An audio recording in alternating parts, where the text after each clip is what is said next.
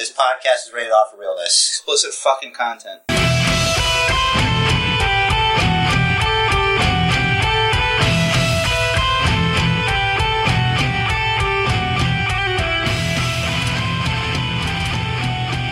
Welcome, everybody, to the Basement Bookers Podcast. This is the post-WrestleMania edition. Basement Chair here, Rich DeRiz, hit the ground running. Let's go. Alright, we got news and such. So, WWE announced yesterday that they have finally released the Revival, and multiple sources online are saying that there is no 90-day no-compete clause. They probably did that so that because they know how shitty the economy is right now, and they're like, listen, if you can find work, go for it. Okay, so there's the answer to the question I didn't ask because I don't care. That's pretty good. Which question don't you care about? If the question is like if they have a 90-day no-compete clause. So I have an idea for a way they could bring them into AEW. Okay, let's hear it. Because they could just bring them in and, like have the Inner Circle and the Elite, both try to get them on their cruise or whatever. But you could bring them in as members of the Dark Order. Now, hear me out here. You got Brody Lee. Every week, he's like, you're not, ultimately he's saying to all these Dark Order members, you're not good enough. You're not good enough for the brand. You're not good enough to be here, blah, blah, blah. Grayson and Evil Uno, they're like, well, we're the best, but they're not the champs. And Revival come in, win the belts, reveal they're members of the Dark Order, Uno and Grayson are out. Okay. Well... And then they could do something with that. I don't like it.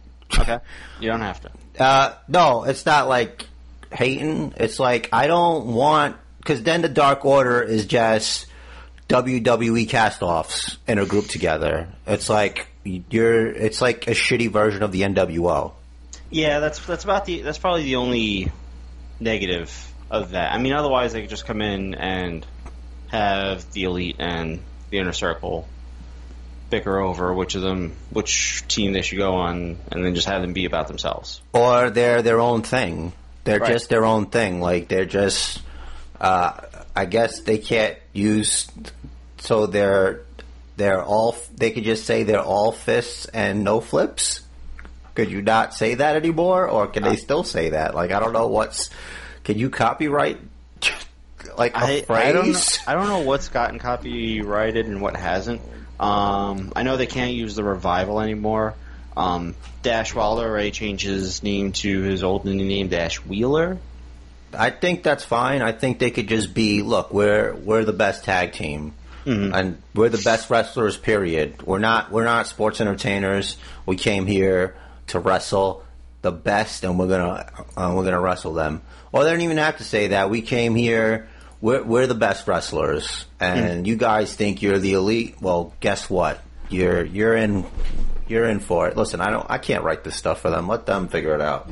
Yeah, but just like we're the best guys, have them, just beating people, and it kind of sucks because it's not going to be like a live crowd thing. But it's like, to me, it's like at least they got out quick. They can do whatever, and I don't think it's a big deal. Like all the marks is like AEW. They go in there. It's like, all right, cool. Like. I made the mistake of being excited about the idea of Brody Lee headed to AEW, and so far, I don't know if it's because of COVID, but I'm just not interested.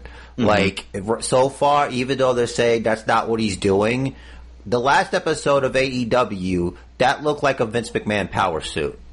So, I don't know what the deal is, like, this is as a viewer, I'm not like an expert, I'm not like a Corey Graves or a Mitchell Cole or any of those people. I'm just a guy that watches, and this is my opinion, man. I just don't.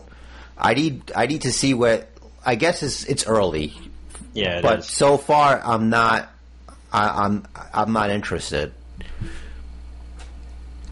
I want to see where they're going. So, like, I'm going to hold off judgment. Yeah. For now. I don't want, like, it's kind of hacky, the whole, they didn't give me a shot there, but here I am, look at me. It's like, just be your own man.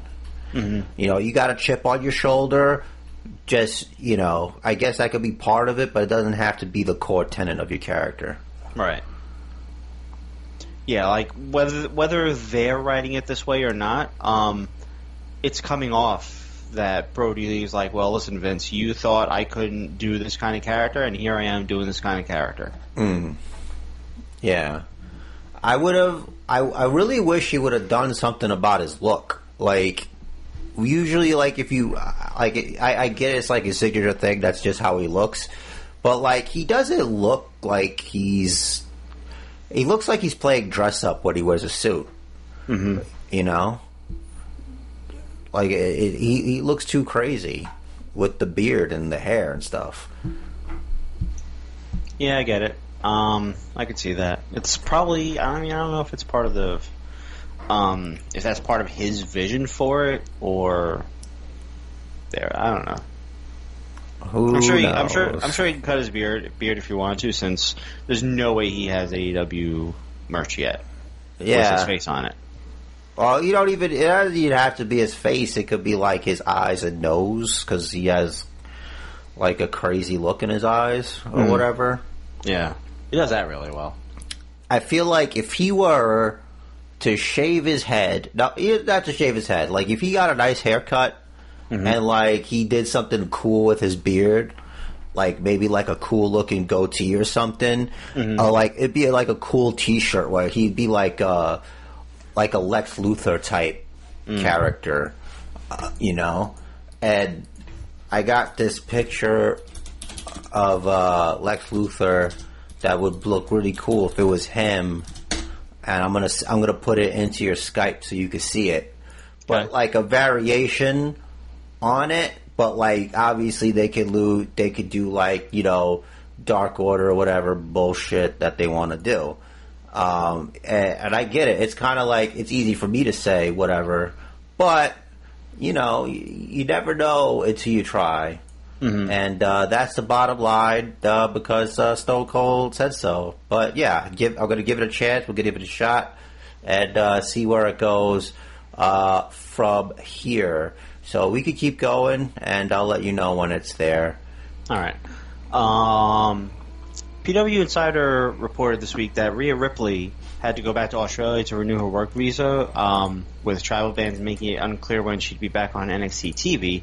But she posted on her Instagram that she's still in the U.S., so we don't know what's going on there. Yeah, that's another one of those, like, you know, what, like, do you know what you're talking about, or you just, you know, you just talking? He just says things. So wait, so it was Meltzer again? Not the report that I read didn't specify whether it was Meltzer or who it was, but it's Meltzer. It might not have been Meltzer. It might have been Brian Alvarez, or I don't know if they have any lackeys working for them or whatever. But someone had speculated that maybe that was why they took the title offer at Mania. I don't know. Yeah, like when I heard about that, I was hoping that was the case.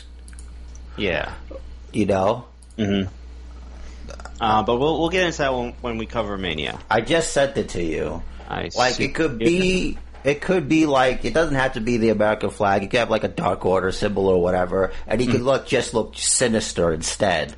But that's more like cool. Or like you could even do it in the vein of those Hope and Change type poster things. I'm sure you've seen those before. Yeah, you know, those kinds of things. But like the opposite of it. Yeah, it's a pretty cool picture. Yeah, so.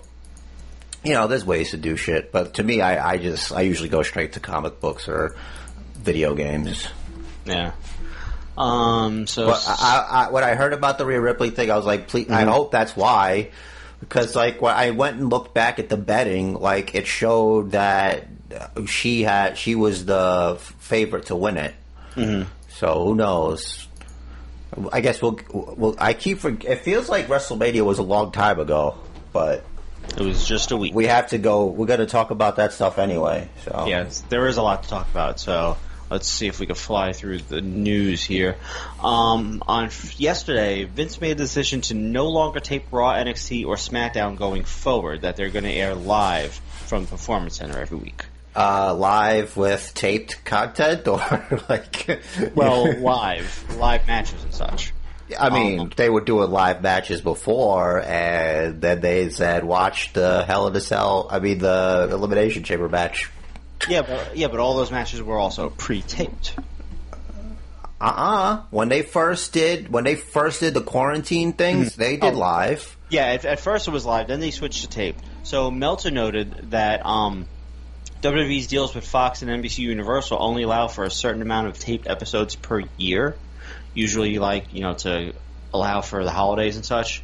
And Vince is worried they might, if they violate that, if they go above that they might get less money from the networks.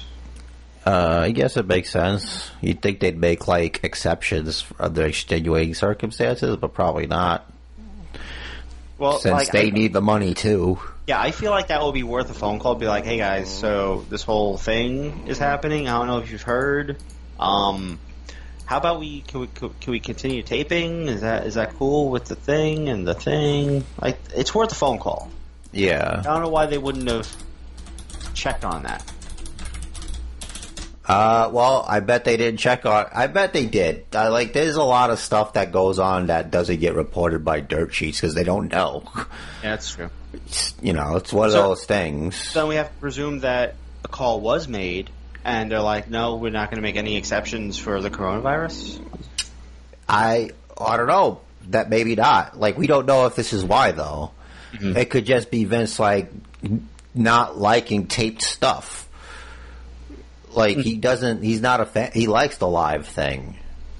Yeah. Especially for Raw. True.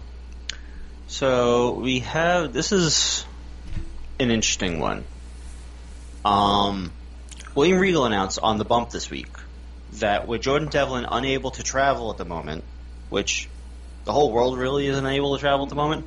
I can't even get out of the house. Right. Not that I want to. Exactly. An interim cruiserweight champion is going to be decided in a tournament.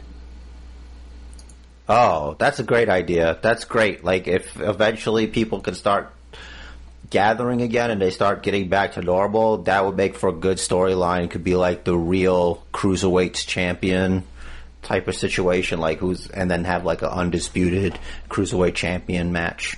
Right. Now, are they just doing this just for content, or why are they singling him out? I guess because he's over in Ireland, probably. But why can't he just be the champ and just okay, he can't defend it because of coronavirus? I didn't realize the Cruiserweight Championship was so important, but hey, I guess they're changing things up. Yeah. So speaking of changing things up, this tournament is very interesting. I'm reading something from WWE.com. The format. There's going to be 8 superstars split into 2 groups of 4. Superstars will compete against each of the 3 other members of their group. The superstar with the best record in each group will advance to the championship match. Any ties will be broken by head-to-head record. So the winner of Group A will face the winner of Group B to determine the new interim NXT Cruiserweight Champion. And the groups will be revealed tomorrow. When was this posted? Today. So the groups will be revealed tomorrow on WWE.com and social media. I think it might be... Are they doing G1 rules? The New Japan stuff? Maybe. Let me see. I'm trying to...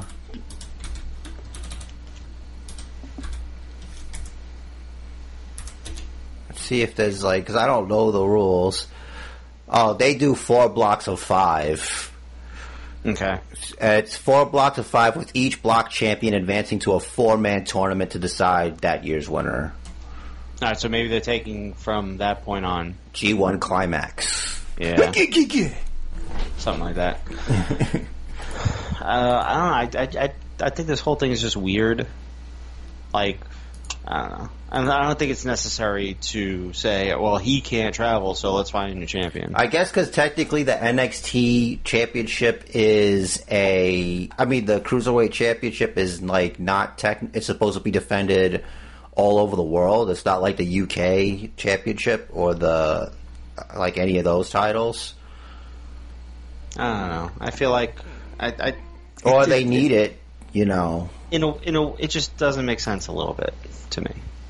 It's like unless they had a specific storyline in place for the Cruiserweight Championship, and now that's on hold because Devlin's stuck in Ireland.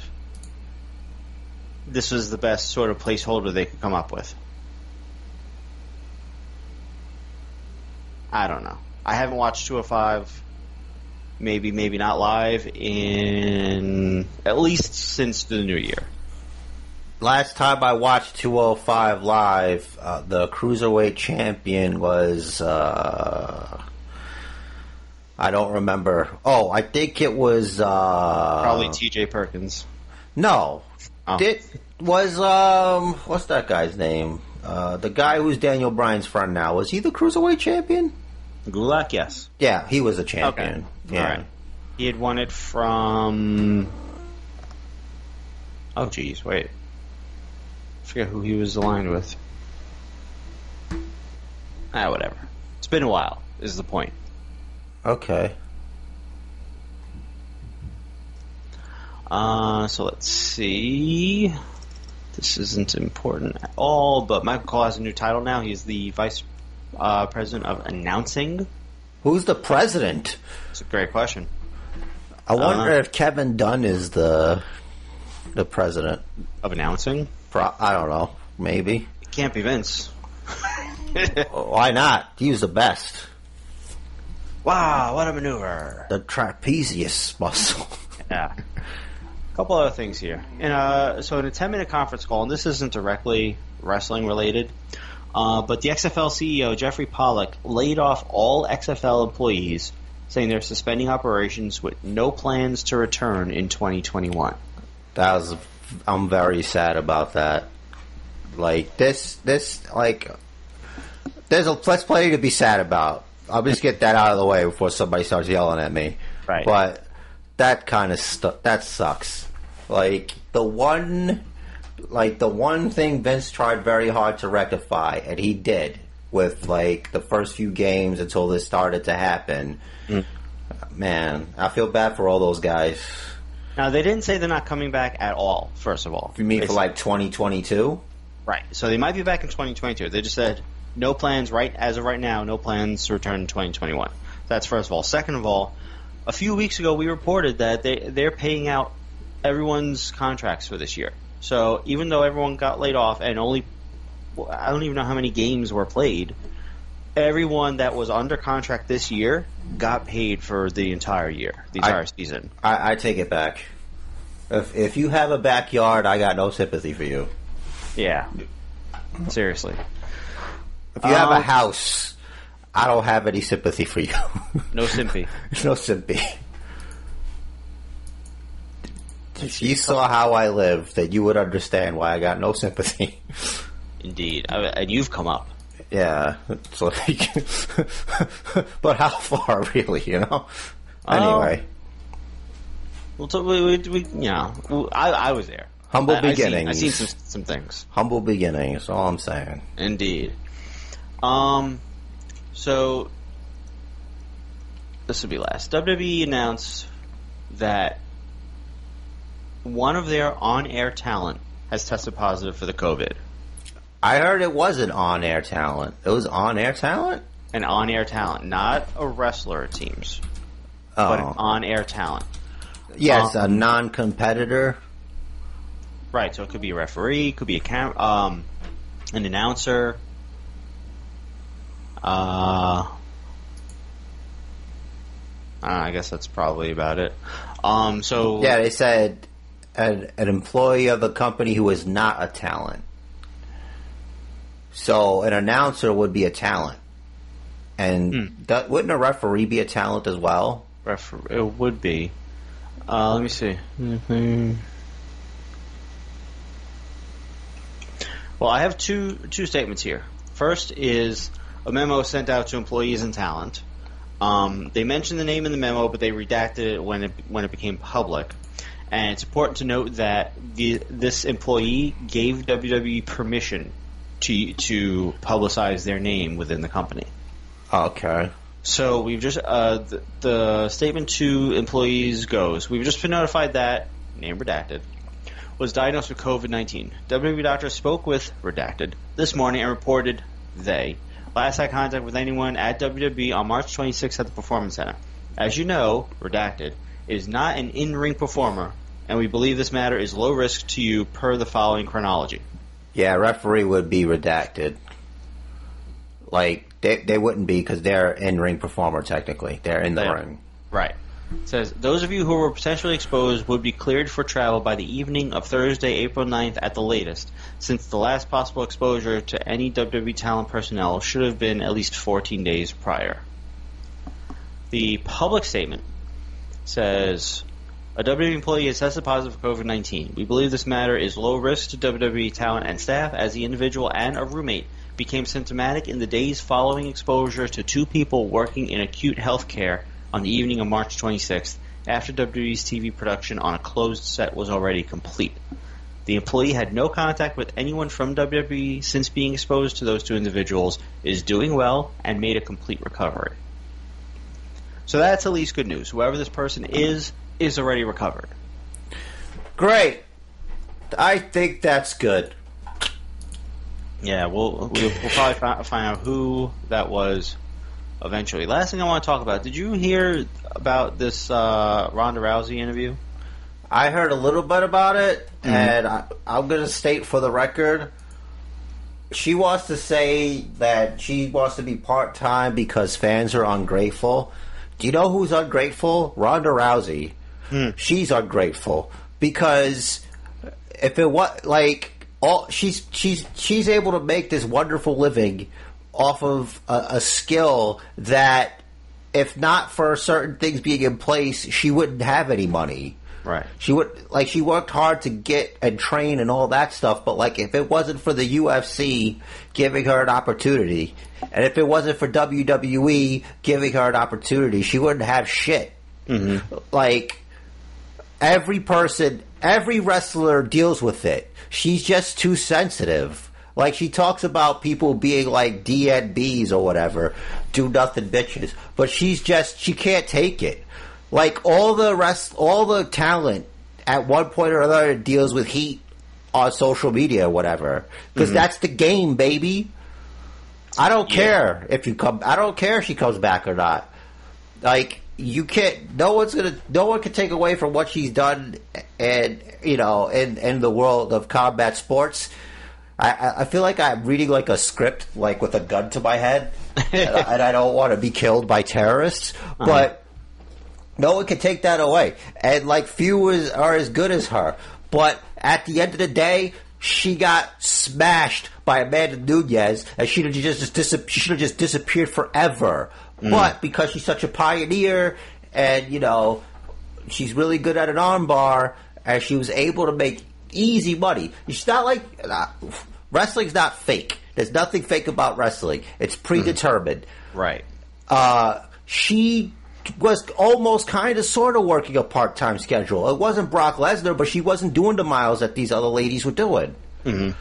That's it. That's all. So I read at least this part of the interview, and in it she discloses that her bottom vertebrae is broken in half. Wow. See? It's not fake. So why would she say it's fake fighting? So that to me makes it sound like obviously she's injured. It sounds pretty painful. It does. So obviously being on the road must be nightmarish. Now, I don't know why she hasn't just gone and gotten it fixed. I imagine if it were that simple, she would have done so already. Stem cells, man. There's ways. I don't know.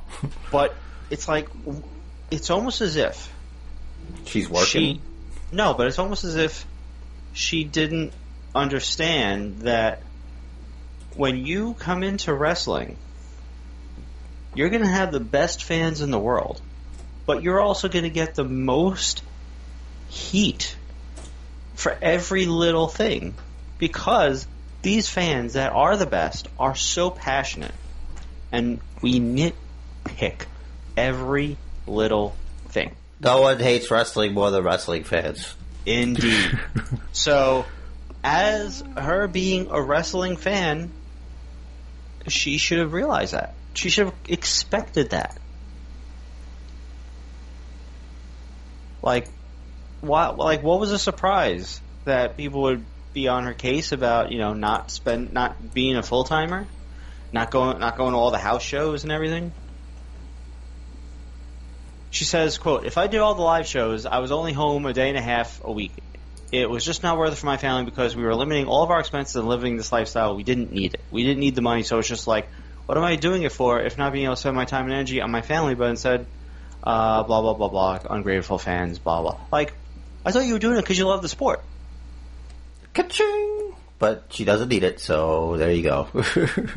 Like, go live on your stupid farm, raise stupid cattle, and stupid kids that are going to come out probably 15 pounds because Travis Brown's a giant. And, that's it. Fade away. And classify yourself as obsolete. Go away, Rhonda. Done. Yeah, I can see her future now. She's going to have, 8 kids.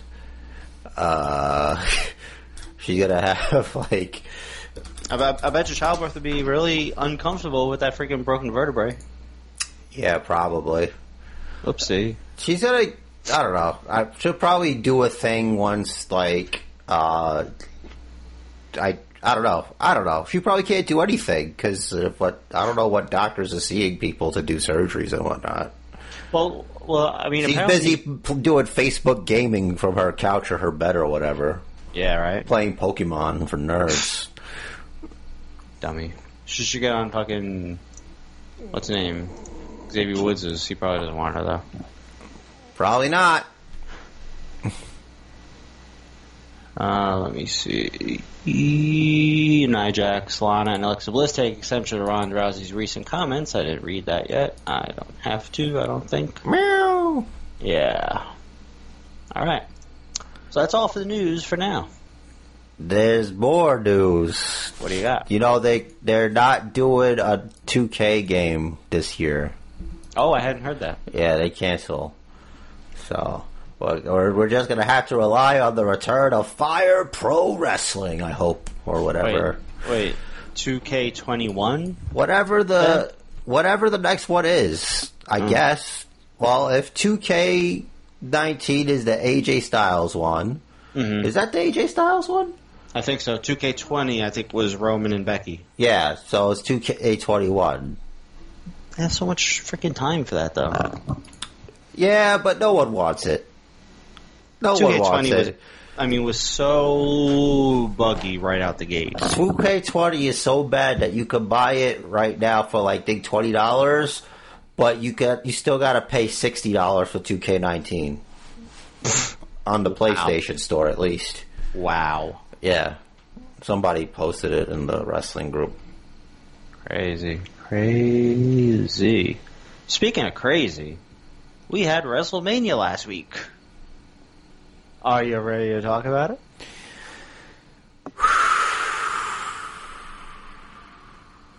Right, to exhale so the fans can also exhale. Okay. Alright. Night 1, match 1, the opener on the pre-show was Cesaro over Drew Gulak with an airplane spin. Who won the non-title match? Was it me or you? Oh, you. Yay. Alright. Let me see.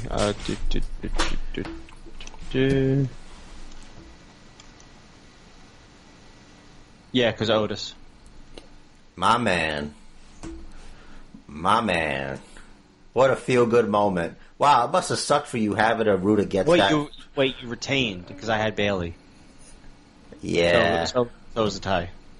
That retain, remain. Would have. Yeah, that's it. I know. Retain, remain. I would have retained and remained. Yes. If And next time we meet again, that should be a shirt. Retain, remain. That would be kind of dope. Make a shirt. Yeah. I think I could do that somewhere. I don't even have to leave my house to do it on the computer. Yup. Yeah. So, airplane spin, that's a finisher now. Yeah, well, he did it with no hands. True. I guess that makes it more impactful. I guess.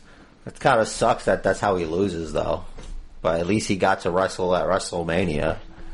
The most social media WrestleMania of all time. Yes. Hard social media. They love just making a thing like a big deal just to say it. Because, like, there's no sports, so what else are you going to do but watch WrestleMania or talk about WrestleMania? True. And you got to figure everyone that would have been at WrestleMania, maybe not on their phones tweeting, were now tweeting about it because they're watching from home. Yeah. So not bad, I guess. Mm-hmm. Opener on. Oh, go ahead. No, I'm sorry. Go ahead. I was going to transition to the opener of the night one proper. Let's do that. Bliss and Cross defeated the Kabuki Warriors with Twisted Bliss. Did not like. Really? Why not? I don't know, because I wanted the Kabuki Warriors to win. At least they're a real tag team. True. I still feel like Bliss and Cross are just two people thrown together. Like, I don't understand the friendship. True, but I think the thing is, the way they had written the Kabuki Warriors, it was like, all right, all you two do is make fun of people in Japanese. Eventually they realized, wait, that's not really getting over. And then they decided to say, you know what, these two can talk, let's do that. First of all. And second of all, there was the whole thing about feel good, blah-de-blah, more faces are going to win than heels. Yeah, but you had Becky Lynch beat Shayna Baszler. So, that's something. And that's good. And Braun Strowman beat Goldberg, so that feels good. Not everybody, not all, Bayley won. Like, wouldn't it have been the better moment for Lacey Evans to beat her? Yeah, I think so. But, some of the things they wanted to keep in place because, Bayley's kind of on top right now. Yeah, but if you had to trade, you would rather Bayley stay champion, well, you picked her anyway, than the Kabuki Warriors staying champion? Yeah. The tag team championships don't matter. That's also true. They really don't. They don't matter ever since they broke their own rule. We're going to defend... The women's tag team champions are going to be defended across all three brands. Mm-hmm. Can be. So far, haven't. I think once Kabuki Warriors went to NXT. I think we talked about that. Maybe. And that's it. Maybe. It's okay match. People, were complaining that, all the yelling, and it's that's wrestling. There's got to be grunting and screaming and, just that you don't have fans muffling it. Exactly. How else are you supposed to sell that something's happening? Yeah, it's it's not exactly. It's not that they don't do that when there's a crowd. It's that they do when there's a crowd. It's just the crowd is so loud. Even if the crowd isn't making any noise, there's a hum in the arena that drowns out some of what we hear in the ring. That's probably why they don't. It's not like that in Japan because they're quiet when there's matches on. You ever seen those where they're just sitting there and just but that's just how they watch it. Yeah, it's so different. So they had a rematch on SmackDown, which was sloppy. What a doomsday device. Let's not do that anymore. Right. Maybe at least go to the right corner first. There, Kyrie. Yeah. It was Kyrie that had her on her shoulders, right, I think? I think so. I barely paid attention to SmackDown. It was sloppy. I don't even know who, it was kind of just botches all over the place. I think our British friend is going to highlight that entire match. I have that on my computer. Nice. Next was Corbin and Elias. And Elias won with a roll-up while holding the tights. You know, I don't understand, like... Alright, if I throw you off the perch, you still gotta sell it. Like, that's damage. Like, he barely sold that even happened. It would depend on how he landed. Bro, he landed on his back. Well, no, we didn't see him. We didn't see the impact. We saw him. Oh my god, I can't believe this. We saw him on his back when the camera cut to it. Okay, so if we're watching a fucking movie and the bad guy, if that's a movie, so he's just fine because we didn't see it happen? Well, I don't know. No, it's implied that's what happened, even though what happened was it was a cutaway, so he just climbed down and laid there. That's what happened, so he wasn't hurt at all. What are you doing? Are you trying to take wrestling apart? Like, I'm saying he could have landed on his feet, slipped, and landed on his back from there. No, first of all, if he landed on his feet, he would have did himself even more damage. Maybe. Yes. He might have broken his ankle. And even then, he'd still have to be selling that. So, you can't be fresh as a daisy after being thrown off of that thing. They didn't think he was going to be able to compete. He goes from probably not going to be able to compete to Corbin thinking he was going to win it through forfeit and being just fine. That's all I'm saying. Yeah, it's a little stupid. Yeah, you gotta, like, it would have been a better match if it's Elias the whole time on the back foot because of the injury. Yeah. And it's like, then you're really rooting for the guy. I don't want to really root for a guy just because I hate Baron Corbin so much. I want it to be because I like the character and I want them to win. Here's the thing. Don't make the guy good at playing guitar if you want him to, like, that's why it didn't work for him being a bad guy, because he's good at playing guitar. Like, he just has to be bad. But, I don't know. I don't know what the plan is with Elias. I don't know what it ever was. I don't think they know. It's like, I don't think there was we one. need Corbin to do something. After wrestling Kurt Angle in his final match, let's have him get beat by Elias in a roll-up. Yeah. Okay. Sure. Why not? The next match was Becky and Shayna. Good match. I liked it. It was hard-hitting. The right woman won. So, good. I agree. I think... Like, if you want Shayna to win, do you want it to be like that? You know? Right. No, but, like... I feel like it's ignoring the fact that all the NXT fans have seen Shayna lose that way. Yeah, I just want Becky to have beaten everybody. Yeah. But, like... They're saying online that it was done as a way to protect Shayna. It's like, yeah, but that roll-up has happened to her a couple times before. Yeah, Becky watched some NXT tape. Yeah, and apparently Shayna did not. I guess, like you know, if you don't learn from history, then you're doomed to repeat it. I guess that's the case. She thought that she was just going to go in and walk through Becky Lynch, and that was her mistake. And now she's super upset. And she's gonna, what is it? Her agony of defeat is gonna whatever. I don't know what she said on Raw. She was just upset. It was stupid. Whatever that was, she was repeating the same thing like 3 or 4 times. I was like, "Are you doing multiple takes or what's happening here?" Yeah, whatever that was. So that's what that was. I'm okay with it. Also, if you're gonna be Shayna, fine. It did protect her in a way. It did make her look stupid to anyone that has seen her NXT career. But coming off of that performance in the Elimination Chamber, she's still fine. The truck entrance would have been great if I didn't see it the past 2 weeks on Raw. Yeah, I wasn't even in the room. I saw the truck. I'm like, all right, I got a minute to... I don't know what I did. Yeah, like the truck. She pulls up in the truck and she starts walking towards the arena. And while that's happening, Baszler makes her entrance. Yeah, they couldn't exactly break out a friggin' chopper like they did for Charlotte this year. Yeah, but you don't need to. Right. I'm just saying, like, maybe don't show it on Monday Night Raw for 2 weeks if it's supposed to be the entrance.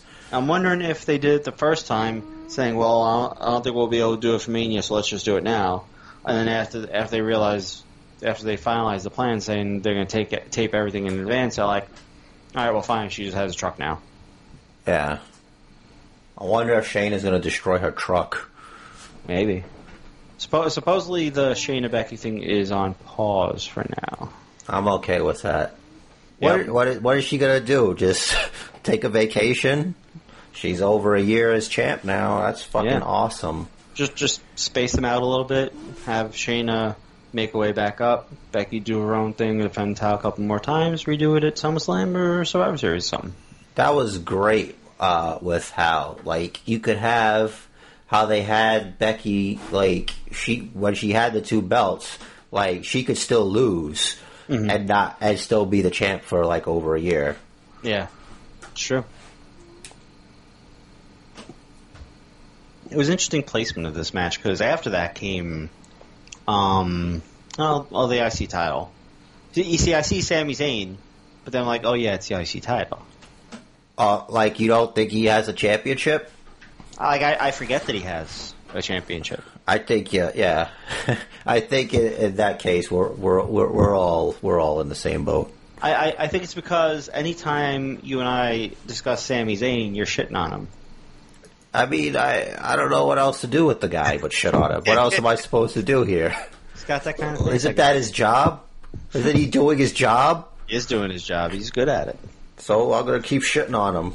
So that was kind of a modified haluva kick that he hit Brian with. I was really surprised that he won, but I guess I shouldn't be. I mean, he was a favorite online. I guess you want to have a balance on who's the champ and whatnot. Maybe that changed with the whole Goldberg thing. Who knows? I don't know. I'm trying to remember if there was a follow-up to that. Not really. Nah, I don't think so. I don't think Daniel Bryan did anything. No, I don't think so either. Next was Morrison and an Uso and Kofi.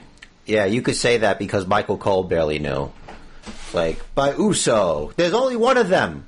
Just use his name. I think was it Jimmy? I don't know. 50-50. Was it Jimmy? It's too bad one of them's actual name is Jay. Because if one of them wasn't named Jay, if he was like Johnny, then he could call either one of them Jay. I think Jay's the one that's not a name. Jay's a name. Jey, Jay right, Uso. I'm saying, like, I don't think it's one of their actual names. Let me see. It was Jimmy Uso, because next week it's Jay versus E versus... Yeah, I knew it was Jimmy, because his name's longer. Yeah. Jimmy J. Uso. Jimmy J. What did you think of that finish? I thought it was kind of clever. But, like, do you have to take down both of them at the same time, or did you have to just take the belts off of that? Like, how does that work? Do you have to unclip the thing to get them both? I think it's sort of whoever has possession of the belts when they hit... When I don't know. Whoever takes definitive possession of the belts, which I think closest thing was Jomo and ripping him down. But that kind of reminded me of the Seth Ambrose ladder match, where both of them had one. Where they, I think it was for the world title. Oh, Seth and Ambrose for the world title, and like they both came down like at the same time. But Seth had or did Ambrose win that one? No, Seth won it. Seth had the possession of the belt, so right. It's like football. Whoever has possession of the ball. Yeah, something like that. Hashtag XFL. I mean, it was cool. There were some cool spots. But the reason I asked that is because it's like the drawback of those magnetic belts is like it's easier to take down. So True. I have a hard time believing that it's so much effort to unclip a fucking belt. Well, here's the thing. So you could just pull it. Right. So the wife was watching something on her computer, so we were both wearing headphones. So I was able to hear what sounded like can't say Velcro. What sounded like Velcro? Those touch fasteners. Why can't you say Velcro? Oh, it's a trademark term. Well, I could say it, but in my writing for work, I can't assume something is actually Velcro unless it's a Velcro product. Oh, sort of like Scotch tape. Right, exactly. Okay. So, what sounded like Velcro, I guess I could say what sounded like Velcro. It sounded like it was ripping off with Velcro. Which makes sense that, even if it is magnetic, it makes sense they'd want to reinforce it, at least just for the one match. Yeah, I guess so. Yeah, I would. Especially when you're going to have spots like that. Like, I thought they were just going to come off by accident. Now, what if one person from one team grabbed the belt and the other person from another team grabbed the belt? That's something they could do in the future and, have WWE officials kind of shrug their shoulders and be like, all right, you two are the tag champs. I was just going to say that'd be a great idea. I guess Jimmy and Kofi Kingston are the tag team champions. Who would have thought? The new Uso Day. On the feud. The New Day Uso. Yeah. New So. There you go. The right team won that because of what happened on SmackDown. Down since the New Day. I've been down since the New Day. All right. You did your best, and that's appreciative. Thank you. I don't know. If Miz was sick, why and he couldn't go to Mania, why is he at the taping for that? We don't know how much later that's done. It's true. And that was a good segment. I think Mania was taped like Wednesday and Thursday of last week. It was almost like they were doing their own, the DDP thing. That's not a bad thing. That's a good thing. Like with that's a good thing. Yeah. They were doing that whole bit.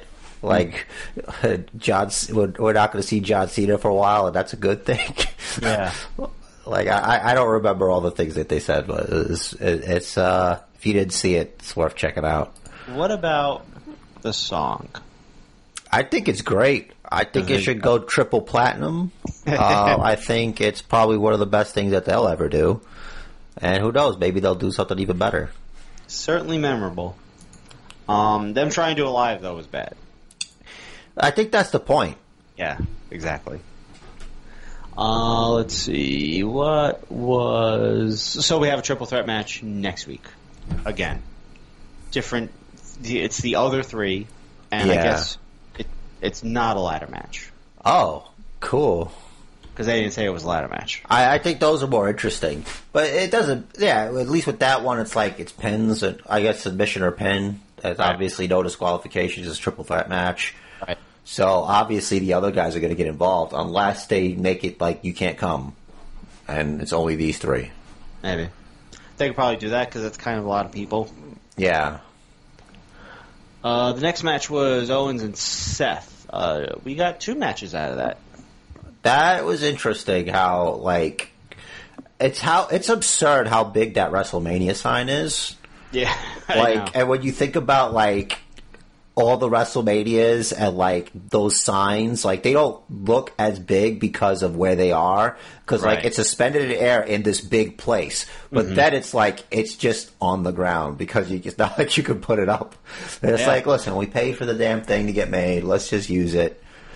And then you got that sick spot with Kevin, like, murdering Seth Rollins. Crazy.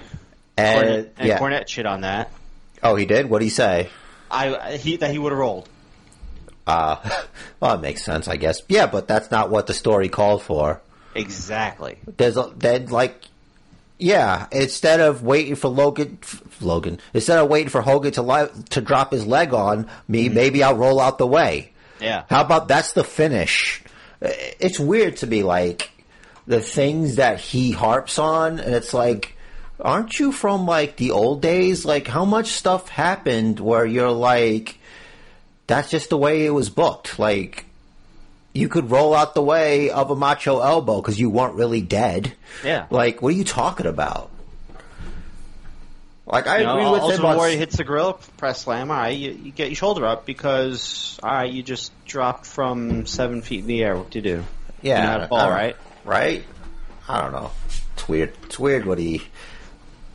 Like, I agree with some of his things. Like I'm, Vince Russo's the devil. I'm 100% on board with that. But, some of this stuff, it's just...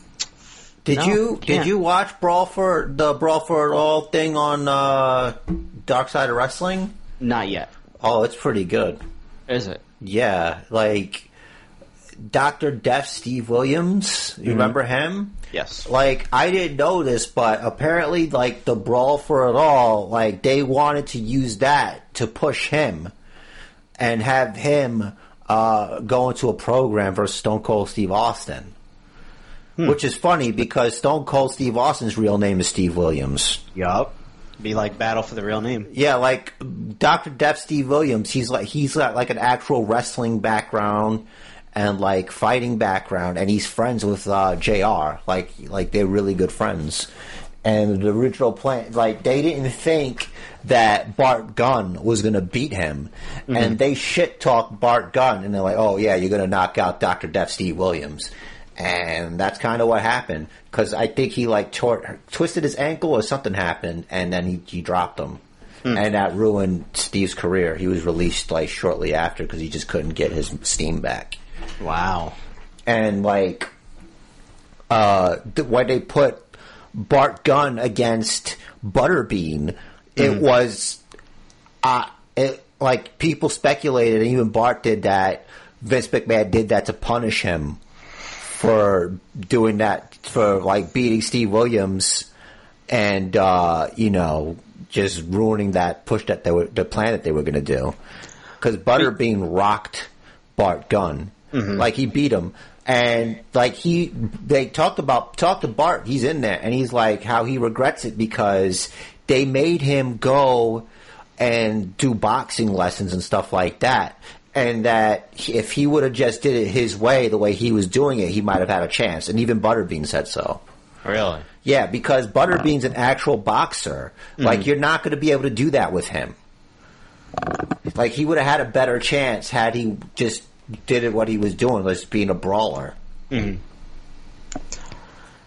comes down to, you're in a worked environment, and you want to bring legitimacy to it, but you still want to have a planned winner. That's not going to work. Yeah, you can't. That's the whole point. You can't do shoot fighting. Right. Like, if you're going to do shoot fighting, you do shoot fighting, and you just let what happens naturally dictate where you go. You don't say, well, okay, this guy's going to win, and then what if he doesn't? The problem with that was, like, I think they said it there, but it exposes the business. At least what I thought, because it's like, you have these guys, and luckily they didn't use anybody important, like that were like high-level storylines or whatever, like money makers. Right. Because you know the story that originally the Brawl for It All was made because JBL thought he was the toughest? I think I heard that. Yeah, but what was I saying? Like, when I was watching it, I'm like, this is bad because they look so bad in those matches. Like, they have no clue how to fight. You know what I'm saying? Yeah. And they had, like, judges who had no experience in doing that. You know, it's a whole thing. You should check that out, though. All right, I caught up on... You guys need to watch all the Vice stuff. Yeah, I got to catch up on that. I was catching up on some of my WWE Network stuff. I watched a couple of... I watched The Edge 24 this week. Yeah, I didn't watch that. It was all right. You need to watch New Jack also, the Dark Side of the Ring New Jack. Yeah, I'm going to check that out. I passing by, like, because I saw it on the YouTube, on the Brawl for All, Dark Side of the Ring, I was like, is this really that controversial that I need to know all about it? New Jack I want to hear about. Brawl for It All was like, it wasn't the best, but it was interesting, especially like since we watched at the time. Like, I wasn't really into wrestling then. Like, I stepped away for a little bit, so I always thought it was real because it's like there's a difference to what they were doing. Yeah. But yeah. So just answer me this. This is all I want to know about the New Jack one. Do they talk about mass transit? Yes. Excellent. They talk about it. I'm probably going to watch that tonight. They go into depth on it. Like, they talk a lot about it. Yeah. Real quick though. Oh, my chair. Sorry, guys. Do you know Jack Reacher, right? Like, you read the books and stuff. Yep. This is wrestling related. Do you know who auditioned for Jack Reacher? I didn't get it, obviously. No. This is wrestling related. Take a guess. My guess would be Mickey Rourke because that's who I would have cast as Jack Reacher. The Rock auditioned for Jack Reacher. I thought you would. If anybody's barrel chested, it's The Rock. True. Thing is, like Reacher, other than being huge, just massive, like The Rock. Yeah, like he's not described as looking strong. Like Rock looks strong in every way. Like Reacher doesn't look as strong as he is. So I figured barrel chested. I figure like, all right, he's a little bit more, maybe a little slimmer, like than my body type, just on a larger scale. Like fat strong, but like for a big man. Right. I got you. So I wouldn't. Like, it would be great, but I wouldn't cast Rock as him. That's why I said Mickey Rourke. Oh, okay. Because Mickey Rourke, like, he did boxing, he looks like he's been in some fights. I read the Jack Reacher books. He's been in fights. He's scarred up. Yeah, hearing that, I'm like, Tom Cruise? Why? It's weird. He's little and... Anyway. True. But got the approval of the author. The author told him, act tall. Yeah, I guess so. For anyone that doesn't know, Jack Reacher is supposed to be 6'6", barrel-chested, ham-handed. I love ham-handed. That's a great way to be. I wish I was ham-handed. All right, so... You can't eat your own hands. So refer back. You know what I mean? Yes. Yeah. All right, so Owens and Seth, we had the double match there. That was good. I liked it. Good showing by both. It played to the plot line perfectly, I think. Next there was a Truth and Gronk's the new 24/7 champ. That was night 2. Night 1, Truth showed up trying to hide, and then Mojo first Gronk did an arm hit, I guess, to Truth, and then Gronk got pulled off by Mojo, and Mojo stole the pin. Right. I only read half of my note here. Yeah. So Mojo became champ night 1. Yeah. It's crazy. Now I want you to tell us how you describe Braun vs. Goldberg. It's two kids who don't know how to play video games. And they're playing on easy mode where they made it so you just push one button for the special, and they're just spamming specials. And the kid who had faster hands won. Yes, pretty much. It's like we knew. I went against him. I thought like an idiot, but Goldberg wasn't going to do any more dates, so they're like, "All right, here we go." That's the same, obviously. Well, it looks to be like this is going to turn into Braun Strowman maybe being transition champ to The Fiend, getting the belt back. Maybe. See you later. Bye. Yeah. That was scary when he did it. Yeah, like, it's okay when Bray does it, but then he does. I'm like, yeah. I feel Bray's creepy. Braun's scary. Yeah, I feel attacked. So this is definitely going to be interesting. Obviously, they're noting the Wyatt family past. The Braun Goldberg match, some people are like, oh, whatever, just watch a couple big moves. But these are big dudes. And that's what big dudes are going to do. Big dudes are going to do the big moves, and that's what's going to happen. It's Goldberg. He doesn't get paid by the hour. Exactly. None of them do. And, who wants to see Braun Strowman, friggin' with an arm wringer on Goldberg? Who wants to see him put Goldberg in an arm bar or a headlock? waist lock takedown. No one wants to see that. So stop complaining that the match was short. Stop complaining that it was just a bunch of big moves, because that's all you're going to get from these two guys when you put them in the ring together. And that's what we got, and it was good for what it was. People got to stop complaining. Now, well, you're crazy. People are going to complain about everything. I know. Half of this podcast is kind of, sort of complaining, but in a way that's constructive. I'm complaining about them complaining. Yeah.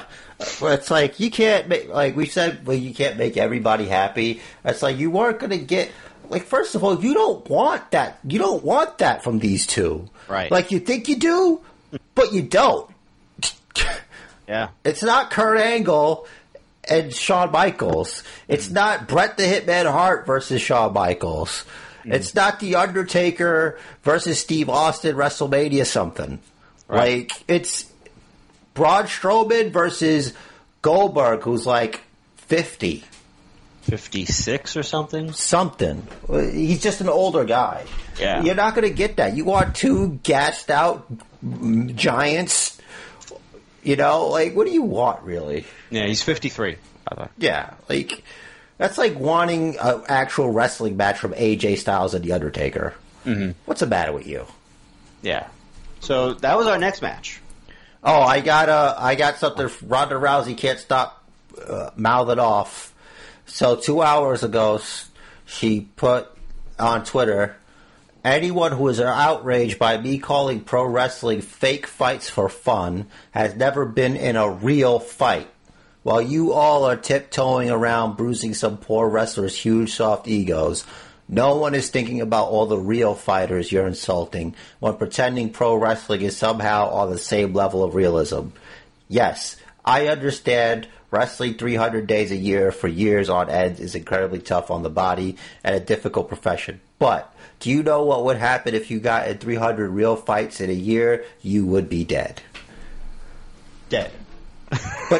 But that's not pro wrestling, and you're still being an idiot about it. Like, this is definitely I don't know if this is working or not, but it's like, yeah, I'm starting to wonder. It doesn't make sense. Like, the last time she was this chatty online, berating the industry and the fans, was when she said pro wrestling is fake. And then she came back to Raw like 2 weeks later, whatever it was. I think she just wants people to pay attention to Ronda Rousey. Well, why? Yeah. If we can't tell her what to do with her uterus, then why does she want to hear from us? Yeah, she has a GIF up. It says, "When you're trending again, just hanging out at home," and it's a scene from that movie, the Room, and the guy saying, "Oh, hi, Mark," because you're Mark's.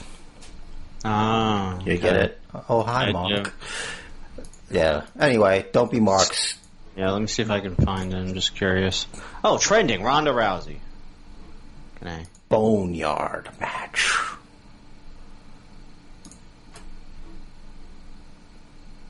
An hour ago, Nia Jax says, "I can't wait for Ronda to one day return to WWE. Even if WWE orders me to make Ronda look good in the ring, which is the only way for Ronda to look good in the ring with me, I'll risk my job to go down history as one from this biz that knocked her the fuck out. Hashtag test me, bitch." It's all work. It's definitely a work.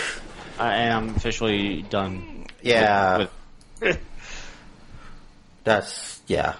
Oh, okay. Last thing we'll talk about. 5 minutes ago, Becky Lynch posted something about, you know how they're doing that quick change challenge?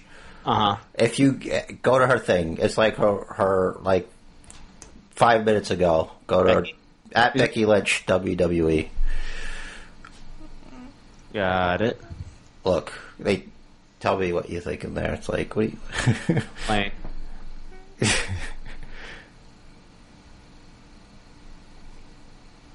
It's like, I'm not doing that shit. Yeah. Alright, so let's talk about the dog in the room. Closing Twitter. Alright. The big dog in the room? Well, he's not the big dog, and the old dog in the room, I guess. Maybe it was his yard? Oh, Taker. Okay. Yeah. All right. This was perfect. It was very divisive. It was more divisive than I thought it would be. I thought everyone loved it, but some people didn't. I'm confused. It was so great.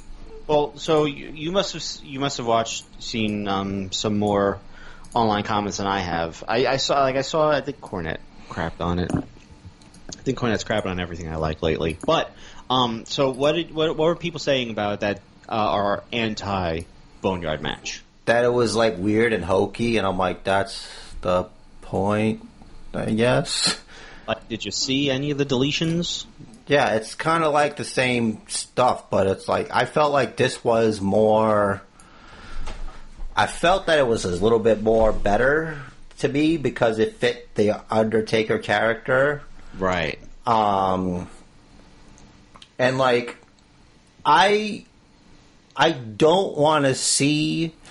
Like, I don't mind seeing Boneyard matches, like, sporadically in the future, but it needs to be something that's special.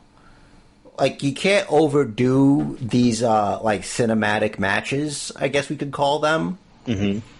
Because, like, then if that's the norm, it's like, well, you can't do that because eventually we're going to hopefully get back to normalcy.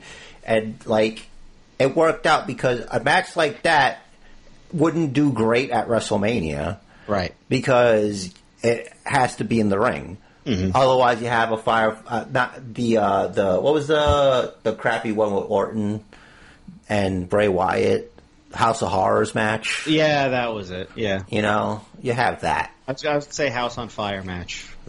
House on Fire match. That's how it ended. Yeah. But, I mean, I agree totally. It's like what I had seen was genuinely positive, and they said that you kind of can't do this all the time. No, even Undertaker said that. You can't. Because it'll get old. You're going to kind of run out of ideas eventually. And people will be like, oh, it's the same thing over again. All right, let me know when someone's in a grave. I wouldn't mind if that would be like the only Boneyard match. There's just one. That's it. Like, if you need to do other things, you can. But it can't be that. Like, you don't need Boneyard Match 2. Right. You know, it could be different things. Like, you have a different theme. Like, don't always be a graveyard, but the graveyard scene obviously perfectly worked for Taker. And what I liked about it, I liked what was unsaid and unseen about this match, in that I liked that it completely played to their strengths while hiding the weaknesses. Now, obviously, we know AJ can do everything under the sun within the ring. Taker, at this point, he slowed down a step, and we know it. And, he's a little more fragile than he used to be, which is why he takes a year to recover from every match. This way, it's not as hard-hitting for him. There are takes. You could take breaks. You don't have to do wrestling moves. Exactly. Did he, it was just brawling. It was brawling. Did he land on his back at any time? I don't think he did. No. So this match really, essentially, he didn't even go through a match. No, it's not. It's like a movie, like an episode of something. Yeah, so this is great for Taker. This is going to extend his career. Like if they can do something like this, I'm not going to say Boneyard Match again, but if they can do something like this, they can do this for like 5 more WrestleManias. Yeah, I don't know. They could do Survivor Series also, maybe a SummerSlam. I'm not saying to do it at all the big 4, but they can get more out of him. Be like a cool, I don't know what they would do, but I was from the beginning when he comes in, and I thought you'd think it's the Undertaker, but it's AJ Styles and like a shitty banged up casket, and then the Undertaker shows up with the Metallica and stuff. I was like, what? Yeah. So good. It was like, it was part Buried Alive match, part episode of Buffy the Vampire Slayer, maybe. Part freaking just AJ Styles being AJ Styles. You know, he had the club, he had that. And I swear, from watching that, I'm like, did these guys study Shane McMahon tape? Because when Undertaker was selling, he sounded like Shane McMahon when he got, like, was he kicked in the balls or whatever by Kevin Owens? Whatever happened to him. Where he's like, oh. Yeah. I'm like, wow, this is so Shane McMahon right here that they're doing. Yeah, it's funny. Seth sounded like that after Owens landed on. Yeah, that too. That's what I was saying. That's the first time. Yeah. And I loved the part. My favorite was when AJ Styles is towards the end, and AJ Styles is like, "Please don't bury me. Please don't bury me." Great. It's like that gif is going to be used forever for like every wrestler. Yep. Going against somebody that they're going to get freaking buried against. And, like, when he's like, I'm not going to bury you, man. Come on. You did all right, son. You did all right. And then he just kicks. He just drops him. It's a 300 kick. Yeah. I was like, that's so good. And then the fire and the Undertaker side, I'm like, this is good shit. This is way better. Yeah, the hand. Did you see that Montez Ford put up that a photo? Yeah. I'm like, wow. Like, and like after that on Wikipedia they put that AJ Styles had died. I saw that. That was pretty cool. Oh yeah, I saw it because you showed me. Duh. But he's alive. Don't worry. He has a Mixer channel. He confirmed he's alive. So I can understand a gripe being all right. There was no ring. There were no holds, and there was no 3 count. But really, if you ignore the setting, what's the difference between that and a last man standing match? Or a buried alive match. Right. And like, so what are these people upset about? That's not my wrestling. And sometimes it's just like trying to be like, just, I don't know, just a bitch. You know, it's a more creative way to go about a buried alive match, a last man standing, whatever. I can't believe people that are not Jim Cornette didn't like that. Yeah, it's weird. People are just weird. To each their own. As you say, wrestling can be anything. I, for one, This is a great example of what I've been trying to say. Yeah, I loved it. Yeah, like, it was a dream come true. Like, honestly, like, as weird and gay as it sounds, that was like a dream come true to me, just to see something like that. It was so cool. Yeah. It was unique. It was different. And you need that on, like, especially on a big card like WrestleMania didn't seem as big this year because they thankfully broke it up into 2 nights. But like, even still, you know, match, empty arena, match, empty arena, match, empty arena. It was different. You need to do something a little different. Everybody was allowed to tell stories. So, like, the matches, you didn't feel like they were cut short. Exactly. Like, the Edge vs. Orton match was, like, really long. That was really long. I'm going to get to that in a second. But I read that initially they didn't want Taker and AJ to be talking during the match. But then once they started doing it, like the producers, which were Triple H, Michael Hayes, and Jeremy Borash, Triple H in particular was very hands-on with it. He said, yeah, go ahead, keep talking. And you know what? It helped the match so much. Because you're not going to be in that setting beating someone up over something so personal and not talk. Dude, I almost popped out of my seat when AJ Styles picked up that brick. I'm like, yes! Yes!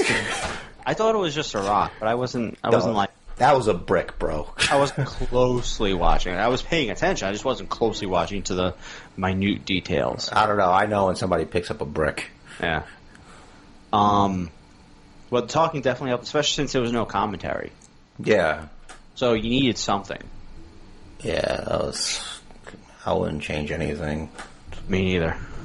That was good. Apparently, the Undertaker breaking the window, they did a second take. Oh yeah. And so the second take is when he cut his arm, and they decided they actually liked it better, so they didn't bother to like pause and stitch him up or whatever. Oh, yeah. Like, they didn't gimmick the window? Like, damn, man. I think they just got a hearse. They had to gimmick the window, though. Goldberg tried to break a window, and he wound up shattering his old shit. Well, Taker's not Goldberg. I get it. I don't know. I thought that was like they were poking at him. Oh, maybe. I don't think so. Nah. I think Taker would have had to have been reminded that Goldberg broke a window and friggin' ruined his career. I didn't notice. Maybe I'm crazy, but they didn't use any of the like headstones from like back in the day, like from the people that Undertaker's beaten. No, it was just the one. That would have been dope as hell. Like, I knew that shit said AJ Styles when that shit was covered. I'm like, that's gotta be AJ Styles. And like, I don't know. I thought I imagined it. I could have sworn I saw a tombstone that said Earthquake, but I think I imagined it. But that would have been awesome. They probably would have been a little more subtle about it and put Tenta. No, because no one knows the person's name, and he's beaten Earthquake. I'm pretty sure. I think so, yeah. I have to rewatch it and see if I can find it, because I could have sworn I saw it like briefly, like a quick thing. And there was a part, if you pay close attention, like behind one of the tombstones, it's wood. Like you could tell it's not even real. Like it's, and I was like, that's fucking funny. I didn't notice. But yeah, they did it locally. They hired a local contracting group to put the set together for them. Cool. And initially, it was just going to be like they were just going to go there for a promo, but Triple H went there and said, "No, this is where we're having the match." Like, because they liked it so much. Like, could you imagine all that being put together just for a promo, just for Taker to be walking and talking? Yeah, that's stupid. I literally think there is not a single scenario where this match could have turned out better. No, this is perfect. This is perfect. This is good. This is part of what wrestling could be. Anything. Exactly, and it's going to be talked about for years. Yeah. Sometimes I feel like when I watch a thing, it's like, and like people like, oh, this sucks. Well, I was like, oh, you grew up. You're not in the Peter Pan. You're not Peter Pan zone. You know, you don't have to be. I think it appealed to friggin' it's like too. No, it's like the equivalent. It's like even as an adult, like it's a work, but you're not letting yourself enjoy things. You're like, this isn't my wrestling. You're just like a crotchety old man. You're trying to. You're not one of the Lost Boys anymore. You're one of the pirates on Hook's ship. You know. Yeah. Thankfully, I'm not that far gone. Yeah. Well, that concludes our coverage of Night 1. Do we have a commercial break to go to? Sure. All right. What are we? I don't know. I figured you want me to make up a thing? Yeah, go for it. I don't know. I can't do that. All right, maybe next time. Has this ever happened to you? No. All right, so Night 2, the pre-show had Liv Morgan versus Natalya, and Liv Morgan won. Good. I got nothing else to say about that. I mean, I'm tentatively happy about that. Tentative only because do something with her. She had a great match against Asuka on Raw. That's true. Yeah, that was longer than I thought it would be. But they still have to do something. Like, give her what's the storyline? Like, she said something about, I think on social media, about wanting to be in Money in the Bank. Well, yeah, of course she does. You know, I would say she could do well there. Maybe we got to see more. Like, maybe this is headed somewhere. I don't know. Are our stories in a holding pattern or what? I don't think so. So the venue for Money in the Bank announced that the show is canceled. All right, so they're going to do it at the Performance Center. Right. It's still going to be, at least as of right now, it's still going to be aired on May 10th. Okay. So a month from now. Right. Reports are that over the next 2 weeks, they're going to film the next 4 weeks of shows. So that'll take them up to Money in the Bank. But I thought, okay, so Vince doesn't want to do live? Conflicting reports. I mean, maybe some things will be live, some won't. I don't know. Okay. That might have been an older report that I just mentioned because I don't have that in my notes anymore. I kind of just came off the dome with it. Oh. So, all right. Must be wrong about that. But I think the original plan was that they were going to film the next 4 weeks of shows. They obviously changed that, so don't mind me. But again, do something with it. Like, you had this huge hype for Liv Morgan coming back, and then to just pair her with Rusev. Oh, and yeah. have that where? Yeah. Well, at least that looks like it's coming to an end. That Lana Lashley pairing we'll get into later. Beginning of the end. Yeah, but usually the beginning of the end means it's the end. It's Lana. Like, it's not like... It's not a big deal. Yeah, I guess. We'll get to that. So, the opening match on the pay-per-view proper was Rhea Ripley versus Charlotte Flair. Now, the winner of the Royal Rumble match headlines WrestleMania. In theory. So you get 2 nights, you got 2 Rumble match winners. Why aren't they both headlining? At least the Charlotte Rhea match should have been one of the last 2 on the second night. Uh-huh. Why are they opening the pay-per-view? Because, honestly, I don't know. Maybe Vince just doesn't think the NXT Women's Championship is that big of a deal.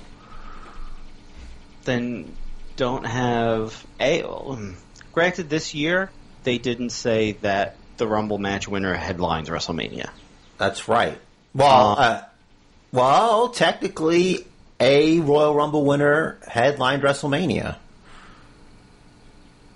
There's only one headliner. But when you have 2 nights, you got 2 headlines. Yeah, but you want the Boneyard Match to headline. Yeah, the inconsistency is annoying. It worked out, and it makes sense because now you have the Royal Rumble winners bookend the second night, and like it's Charlotte Flair. Who cares when she's on? Like, it doesn't matter if she starts the show or ends the show. True. I'm upset that Rhea lost. I am too. I hate it. I hate it because Charlotte doesn't sell anything. And the figure 8 is this unstoppable move. As soon as she bridges, you're in there for 2 seconds and it's over. Like, they could protect that finish, but you can't protect Ripley's finish.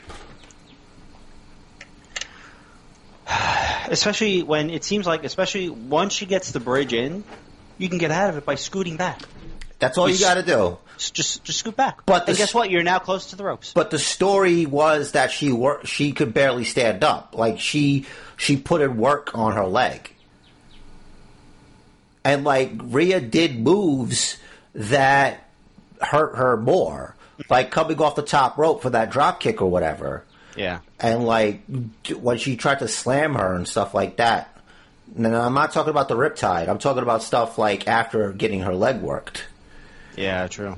You know? Oh, yeah, well, I forgot to mention the riptide that Charlotte didn't jump enough for. Yeah, and it's like, come on, man. You're going to win the match. You can't do the... Like, you're Charlotte Flair. Do the work. You're the best. You're one of the best there is. Could have been a missed cue. I don't know, but, like, yeah. Come on. Work harder. I guess, but they did work hard. Like, they worked their asses off. They did. I liked the match. I didn't like that Charlotte missed that cue or didn't jump, whatever the case was. And I didn't like the finish, particularly the tap out, but... Yeah, why? Like, she has other moves. Like, you can't win with natural... She can win with natural selection. Yeah, I don't like natural selection as a finisher, though. Whatever, man. I would take it as a setup to the figure 8. Or a roll-up or something. But then it's like, a roll-up... Like, I don't know. I don't know what the plan is. Like, she didn't even Flair cheat. Yeah. Yeah, why didn't she cheat? That's another thing that I just thought of, like, that you just brought up. It bugs me. Why, she could have at least cheated or tried. But now it's like she's just better than her? I don't believe that. Unless this leads to the return of the nightmare, where, like, she's just breaking people. You know, if Rhea Ripley just is turning heel, you know. Maybe. Get back to the brutality. I liked heel Rhea. I hope she comes in after Charlotte Flair makes Io Shirai tap out and beats the fuck out of her and set that up. Yeah, and Charlotte's gonna make Io tap. You know it. There's no way around it. Yeah. She's not gonna put her over. Like, oh, you're Japanese. Charlotte's gonna make you tap. Yeah. It doesn't matter what you are or where you're from. Yeah, but I'm just, referencing Asuka's streak. I understand that. I know that. We all know that. But I'm just saying. Yeah. It doesn't matter. It's like Charlotte Flair is the equalizer. No matter what religion, race, or creed, you will tap. Yep. Like, I mean, it's fine. It's early in Rhea's career still. Like, she's still very young. She's very good. But I think she has a very bright future. She'll recover from this. They just have to make it work. Yeah. Like, there's no reason for her to not be on the main roster right now. There is. Like, you don't have to be on... We've discussed this. You don't have to be on the main roster. No, I know, but... So does this mean Charlotte's in NXT now? Until she gets beat. Like... Interesting. And who knows how long that'll be for. Damn, and Bianca's on Raw now. So we won't even get Bianca versus Charlotte. Maybe, because she said... The rumor is that she wants to defend it on all 3 shows. That's interesting. That she'll put it against anyone. But then it's like, if that's the plan, was to do that just to have her defend the belt on all 3 shows, there's a championship already for women that's supposed to be defended on all 3 shows. Yep. You don't have to do it with the NXT Women's Championship. There's a tag team championships. And then instead of promoting one talent that doesn't need to be promoted, you're promoting 2 talents. God. Ugh. It's like... This is a stark reminder that you can't really have logic in wrestling. All Charlotte, all day, all night. Yeah. Woo! Surf Revival. Can't wait to see them in AEW. Next we had a match for no reason. Aleister Black versus Bobby Lashley. I wonder if they'll pair them with Arn Anderson. That'd be kind of cool. Well, he's sort of affiliated showing with Cody diagrams, but that could change. Aleister Black versus Lashley. Longer than I thought it would be. Lashley's wearing pants. All right, I guess. Lana, still annoying. And with no crowd, it's just worse. Yes, and she didn't want the Dominator. No, she wanted a spear. Yeah, and that's why, well, he was going to lose anyway. Yeah. Aleister Black was going to win that regardless, and it was the right move, I guess. Yeah. So, you remind me, there's, way back in Animaniacs, there was, one episode where, they were telling a story throughout the whole episode, and towards the end, when you knew it was the end of the story, you had, an over voice singing, "This is the end. The ending of our story. The end." You know where that's from? No. That's from Apocalypse Now. And there's a bit where they do that. That's like a Doors song that's in there. Yeah. And learn something every day. What was I going to say? Oh yeah, Aleister Black. Yeah, beginning of the end for Lashley and Lana, which never made sense to begin with. It only got stupid and annoying. Yeah. Trivia question. Okay. Which match was longer? Aleister Black versus Apollo Crews or Aleister Black versus Lashley? I don't know the answer, so... I think Black versus Crews, a little bit.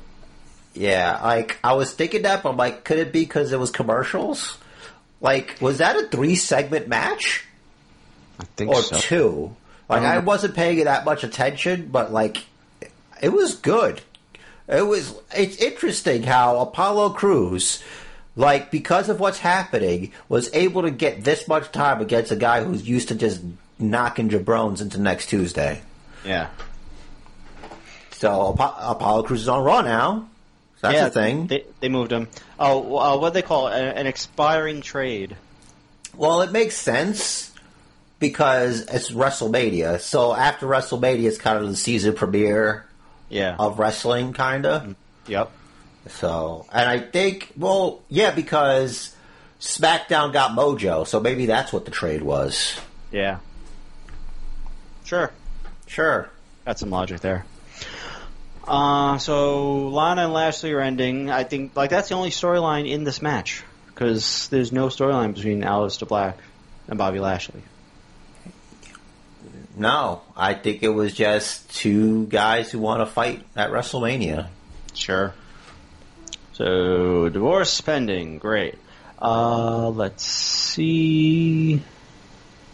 Sonya and Dolph and Mandy and Otis and blah de blah. I don't get why Sonya came out with Ziggler. Like, what's their relationship? Are they friends? Because Sonya's a lesbian. Yeah. So what? Yeah. What is the thing that she was going to get out of this whole thing? Because she was talking to Dolph and saying on the new GTV, whatever that was, that he gets what he wants, she gets what she wants. What did she want? I speculated that she knows Dolph is a piece of shit, and that wasn't going to last for her to slide in and scissor up with Mandy. That's what I was thinking. Because Ziggler's just too dumb to put two and two together and be like, wait, what do you get out of it? He's too busy being obsessed with what he gets. Yeah. That's what I kind of thought.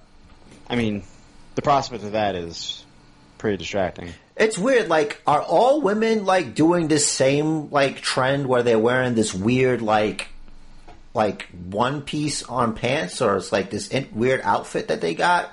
I'm okay with it. Yeah, I don't understand it. I think the first person I saw with that was Alexa Bliss on a Raw. It was like a pink one. It was like weeks, like months and months ago, but long time ago. I'm like, all right, I guess that's a thing that they're doing. Because like Sasha did it on SmackDown Friday. Well, it's a thing women wear. I don't know how it works. Like, is it connected to the pants, or are they wearing like? No, that? It's called a bodysuit. It's much like a bathing suit, except it snaps at the cooch. Oh, okay. You know, to make it easier to everything. Yeah, I got it. No problem. Yeah, that love wins. Go feel good. That's your feel good moment. If anyone ever wanted to be Otis, it was that moment. Yeah, the only moment. To each his own, I guess. Hey, they have a mutual history in bodybuilding. Yeah. Do you plan on watching that Netflix movie, The Main Event? Otis is in that. I actually might. I think we should for podcasting purposes, so we could talk about it next week. What about the Big Show? I got through half of the first episode. I'm like, this. Even with Supercard, you couldn't watch it? This is not for me. It's hard because it came out, what was it, Monday? I don't remember when it came out. Yeah, I think it came out on Monday. Mm-hmm. It came out on Monday. And, yeah, that's right. We'll talk about that with the Drew thing. But anyway, I'm like, it has a laugh track. And I'm like, this is so bad. I can't do this. Like, it's so, like, trying to be like one of those 90s sitcoms. I kept thinking, like, horsing around, but it's terrible. Huh. You know? Like, that kind of thing. But, I couldn't do it. I'm like, I can't. I got other stuff I could do. Wow. Yeah. It's not even, like, feel-good, old-school comedy. It's good for nostalgia, kind of. No, it sucks. Wow. It sucks. Like, it sucks. There's a reason Big Show's, like, at the revolving door. Like, he's not a good face. Like, he just sucks. It's not his fault. Maybe because acting is not really, like, his strong thing, but whatever. Hey, remember when Stephanie made him cry by buying his house? That was pretty funny. I mean, it's supposed to be based on, like, his life or whatever. Like, he's him in the show. Okay. But, like, you should check it out. Just watch, like, a half episode, and then you see how far you get. Your wife will probably love it, but it's bad. So, should we start the Watch the Big Show challenge? I already tapped out, so Wow. I'm not participating in that. But, like, you should check it out just to see. Because, maybe, like, we like different things. Like, some things I don't like, and you think they're okay, like reading a book, you know? Maybe it's for you. I don't know, but it's not for me. It's for somebody, but it's not for me. So, me and the wife watched the first episode of this new show called Broke, which stars one of my wife's favorite people in the world, Paulie Perrette, alongside Natasha Leggero. Oh, I know Natasha Leggero. She's a comedian and a roaster. And looking at the preview, it's like, all right, so Natasha Leggero's character had married into money, but the money ran out, and she had to move back in with her sister, who never left the old house where she grew up and everything, and doesn't have money, and so comedy ensues. And I'm like, if this wasn't CBS, it would last barely a season. But since it's CBS and Two Broke Girls lasted like 5 or 6 seasons, this will probably last 5 or 6. But that had Kat Dennings. That did have. I heard that show was good though. Two Broke Girls. Whitney Cummings made that show. Like, I watched an episode or two, and yeah, it's one of those things. I guess. And I love Kat Dennings. Yeah. Anyway, like her work impressed the hell out of me in The 40-Year-Old Virgin. I remember that movie. Yes. All right, listen. Wrestling. All right. What? We had the Falls Count Anywhere match up next. Yeah, that was long. It was good, but it was long. I read that improvised. The whole match was improvised. They with 40 minutes left, they were told that their original plan wasn't going to happen. Wow. Yeah, 40 minutes before they went into the match, they were told that I don't remember what the original plan was. Oh, I was going to ask what that was. Yeah. But they said that with 40 minutes left to go before their match was supposed to be taped, they were told that wasn't happening. They're doing something else. So, and they didn't say 2 words to each other regarding planning the match throughout the whole match. Wow. The whole thing was improvised without anyone giving any verbal cues. To cover, first of all, you got 2 of the best in the business ever, period, in those 2 guys. To have that kind of chemistry is amazing. And not for nothing, I'm coming off watching. There was not a WWE 24, but some Untold. I watched an episode of Untold this week. 2 episodes. One was Kurt Angle and Shawn Michaels. Mm-hmm. Talking about that match and how, like, they didn't. They had never wrestled each other before, ever. Never been in the same ring together. And put on an amazing match. And sometimes you just have that chemistry with someone. Edge and Orton. Well, Shawn Michaels is like one of the best wrestlers that ever lived. And so is Kurt Angle. Yeah, so it's like...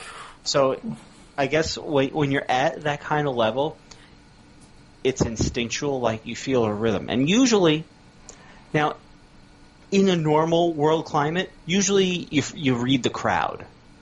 They don't even have a crowd to read to figure out this rhythm of when to go for the high impact, when to slow it down, go for the low blow, the dirty move, whatever the case is, So the fact that they are able to do that without crowd reaction prompting them is even more amazing.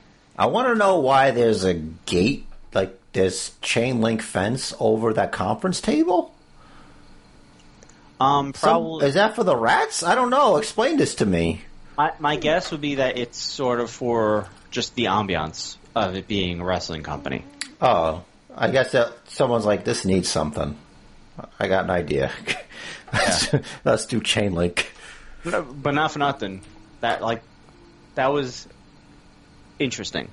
I was like, didn't Johnny and Tomaso just fight in this freaking office conference room? Yeah. We're gonna talk about that too. This match was better than that one because this was like more of like a match to me, I guess. Yeah, it was cool.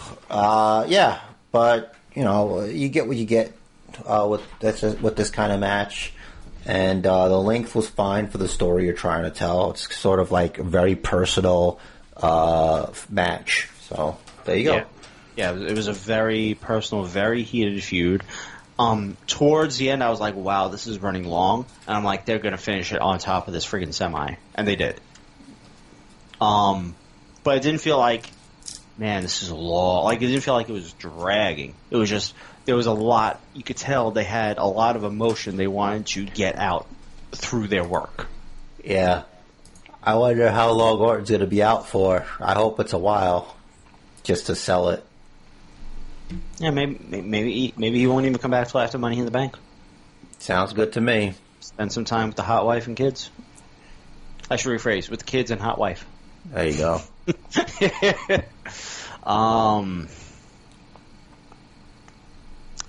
Edge is only going to be part-time going forward, so probably won't even see him till Money in the Bank. Well, especially now. Yo, Edge, do you put him in the Money in the Bank ladder match? But then he'd have to win. I think it will be okay if he didn't. I guess. I don't know. I would love to see AJ Styles and Edge wrestle instead. That'd be great. Mm-hmm. I mean, Edge and any of the new crop, just about. I mean, I can't believe he's been gone for 9 years. Like, it really didn't seem that long.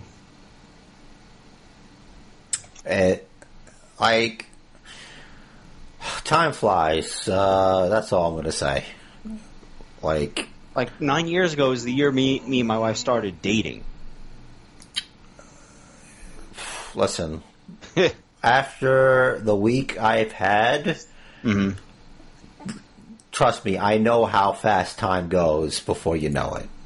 Okay. Oh, true. Okay. Yeah. All right. So next we had Gronk pinned Mojo to win 24/7 title. It's funny how they had all those people, like for that like big brawl. I guess that was their quota for that day. It must have been. I don't even remember that many. I just took note. I wrote down Gronk pins Mojo to win 24/7 title and runs off with it. That was all I had. Yeah, it was a bunch of dudes. Was Jose one of them? Maybe. I thought it was the conga line. So many jamokes there. Lots of jamokes.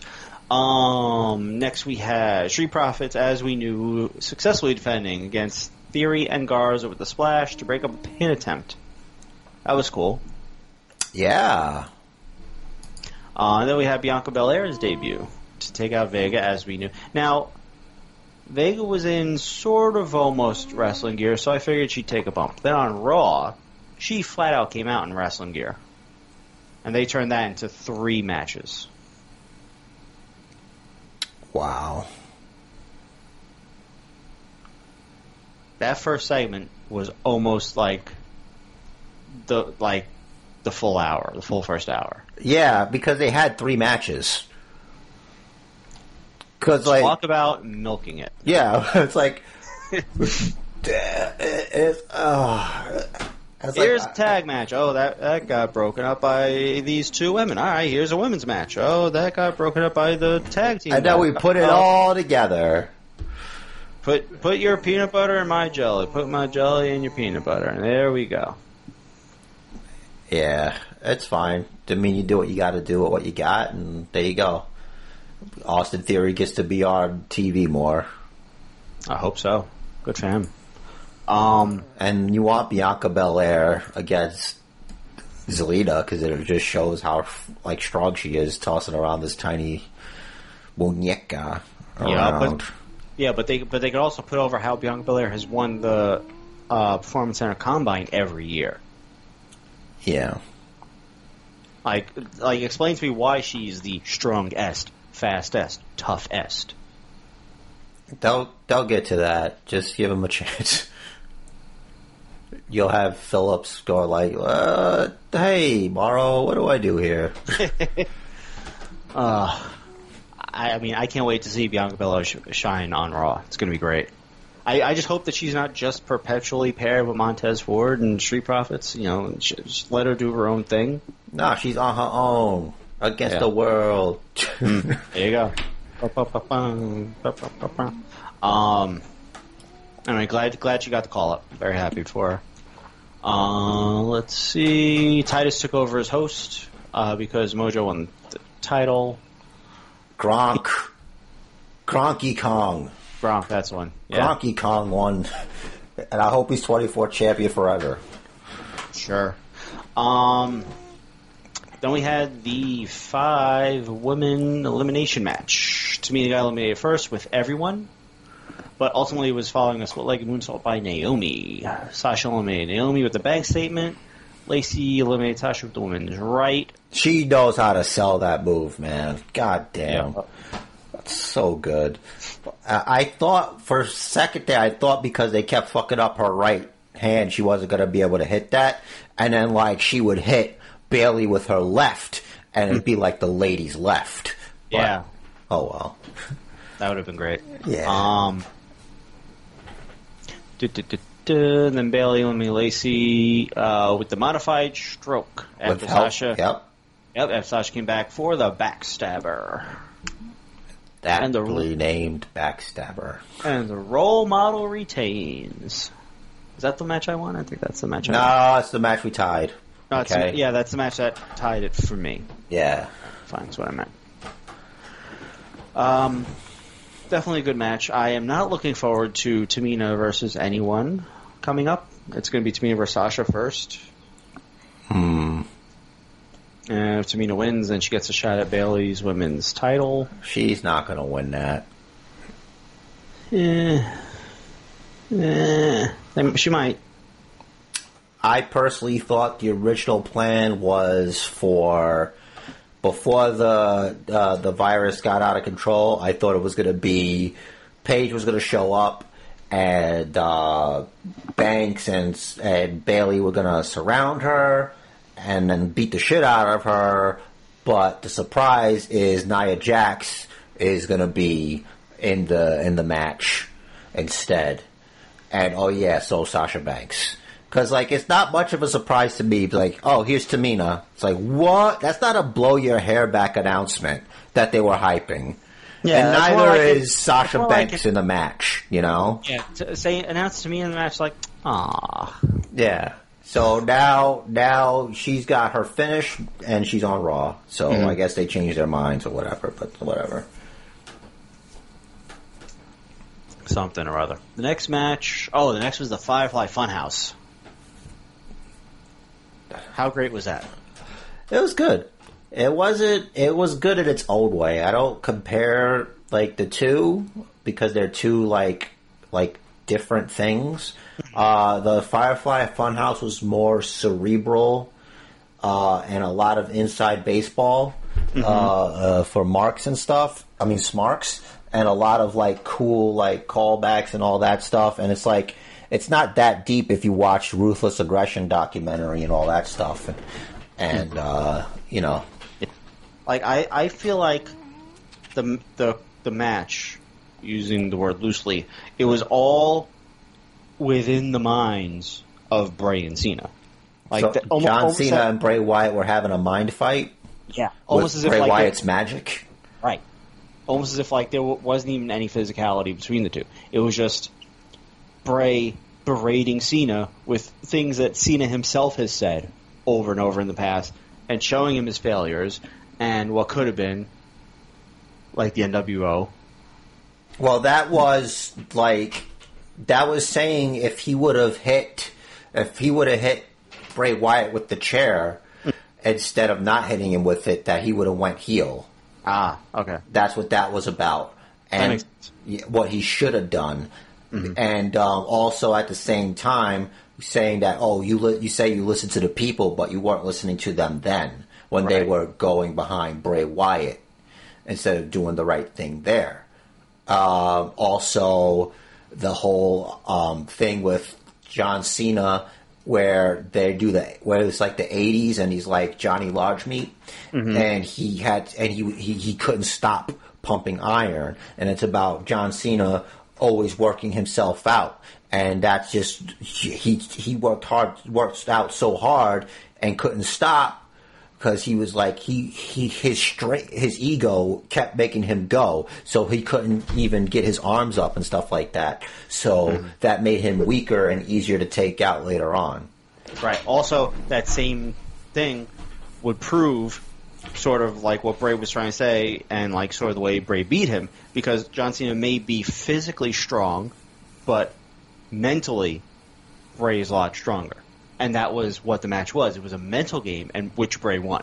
See, I don't believe Bray Wyatt is mentally strong, like he's saying there. Maybe in that moment he was, because his loss to John Cena at WrestleMania sent him into a downward spiral of self-loathing and depression.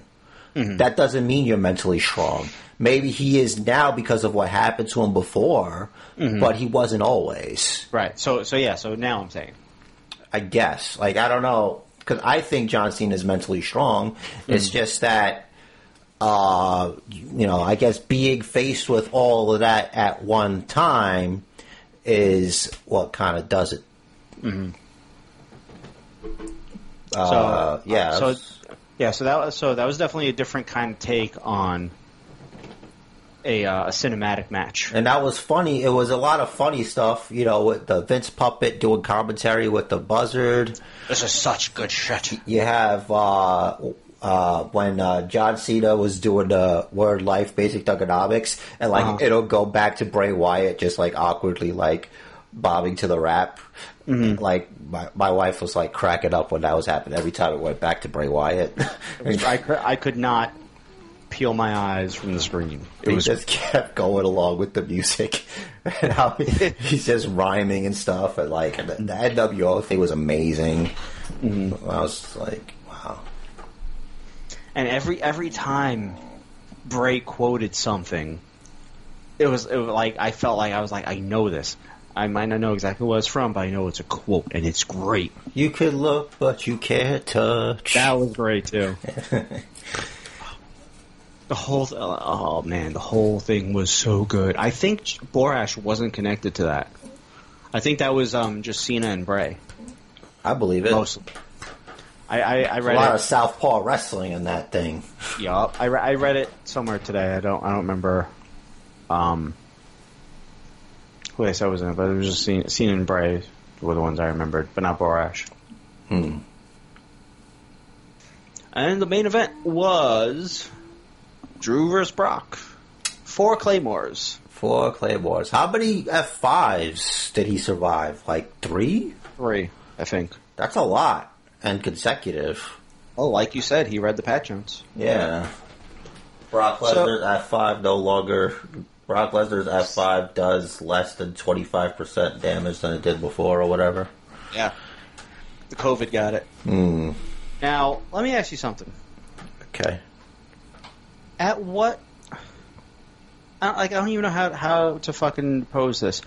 So I just want to say, having Drew come out supposedly 20 minutes after winning the title, and having Big Show come out to challenge him for it, and have Drew say, "I'm not that stupid. I'm not taking your bait." Show slaps him, and he still takes the bait. And that's it. It's on. Yeah, and this was at the beginning of the day. I watched half an episode of the Big Show show. And I'm like, I was supposed to take this seriously. I should have just shut the TV off. So that means anyone can come out and slap Drew McIntyre and just immediately get a title match? I guess so. Fight anybody, even after surviving 3 F5s. Which, like, I don't know. It kind of takes the mystique out because it's like you just beat the beast. and now you're in a match where the Big Show's giving you a lot of trouble. Yeah. It's... I understand you want to put Drew over as the guy that was able to beat Big Show after taking 3 F5s and beating Brock. They should have had him Claymore kick him out the gate, and that's it. Yeah. Done. Bye. Like, that shows him as more of a dominant champion than getting goaded into a match. Yeah, it's like after he gets slapped, do you have Big Show turn around, and then when next thing you know, Show turns around, he gets Claymored, and that's it. Ding, ding, ding, Claymore, boom. Yeah, but they had to do stupid shit. So that was annoying. That was stupid. I get the point, but it's not necessary because he just beat fucking Brock Lesnar. Yep.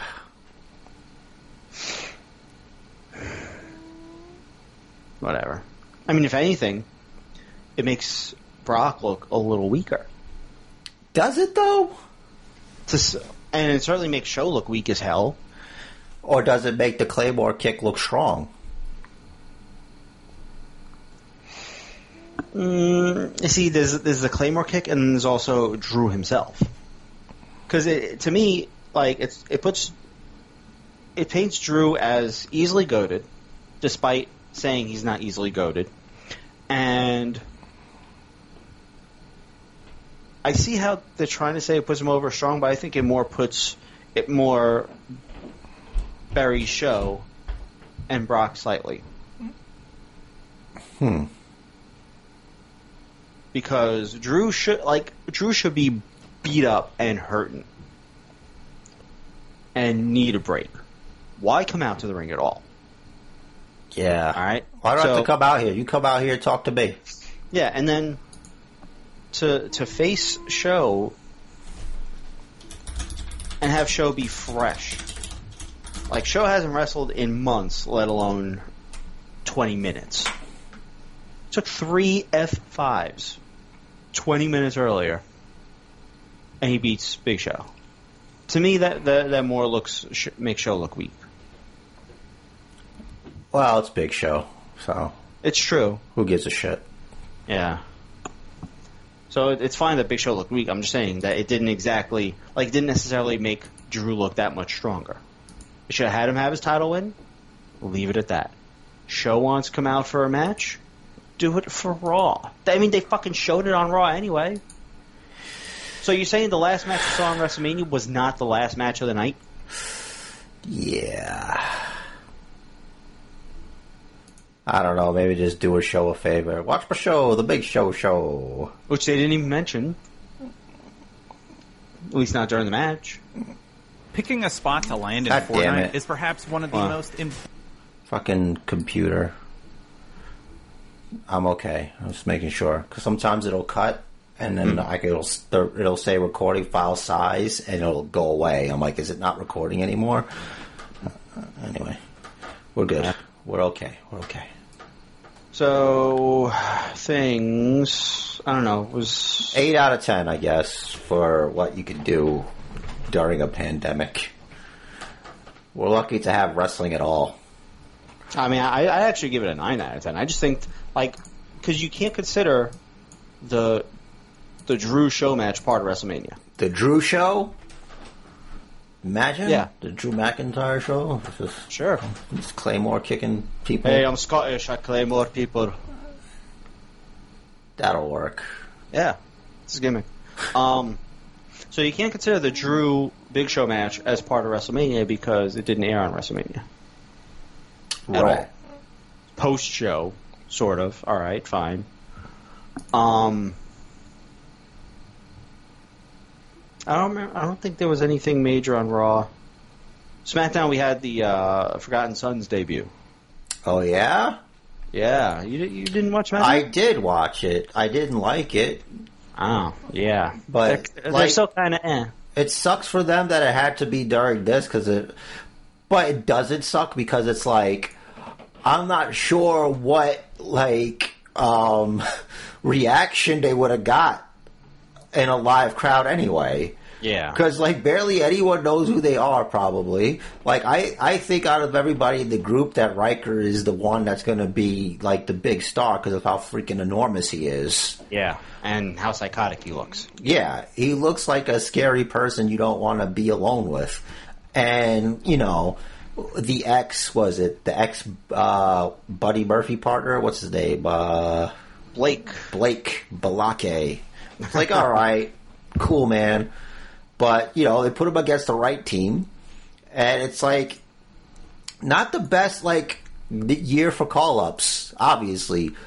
But probably the winning call-up is Bianca Belair. I mean, Yeah. I can't think of anything else that was that great. And, like, what could you really do? You know, you can't, you know, UE has to stay where they are. Mm-hmm. You know, they're not going anywhere. Right. Who knows? But I mean, we heard Tomaso say he's never leaving, but what does he do now? Yeah. Well, supposedly, per what Triple H said leading into that match, that's really the next thing to talk about. That they both stay there. It's just that their feud is over. No, I understand that. Theoretically. But like, he's like, what do I do now? Because the Tommaso's like, I'm not Goldie's daddy or whatever.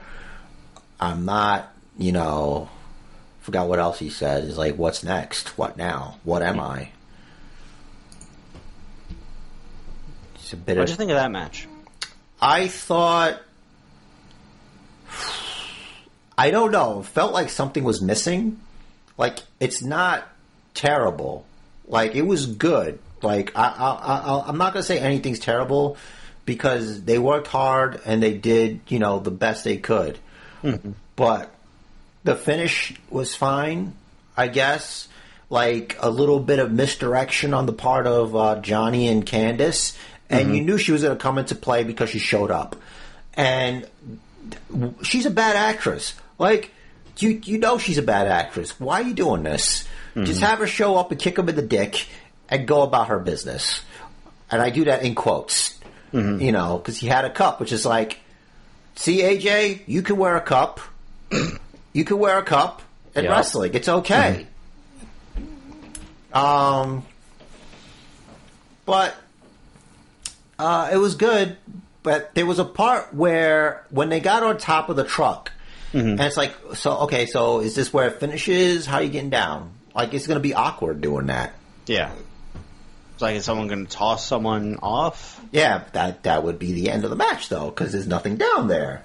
Yeah. It's like, all right, so do we both agree just to get off? Like, I don't have it written down. How did they get off the truck? I don't remember. They just cut two off the truck. Or just... They showed Johnny coming back into the performance or wherever the show was held. The building. The undisclosed location. Yeah. I thought that would have been better with commentary, but obviously you couldn't do commentary. Like, it would have been better with Morrow calling it. Yeah, but like, I'll take it back to the Boneyard match. You wanted to hear their dialogue. I know, but I mean, like, that's a match that wouldn't have hurt being a match, like an actual last man standing match. You know what I mean? Like, where they're in the ring, like, telling a story, and you could tear up the ring and all that stuff.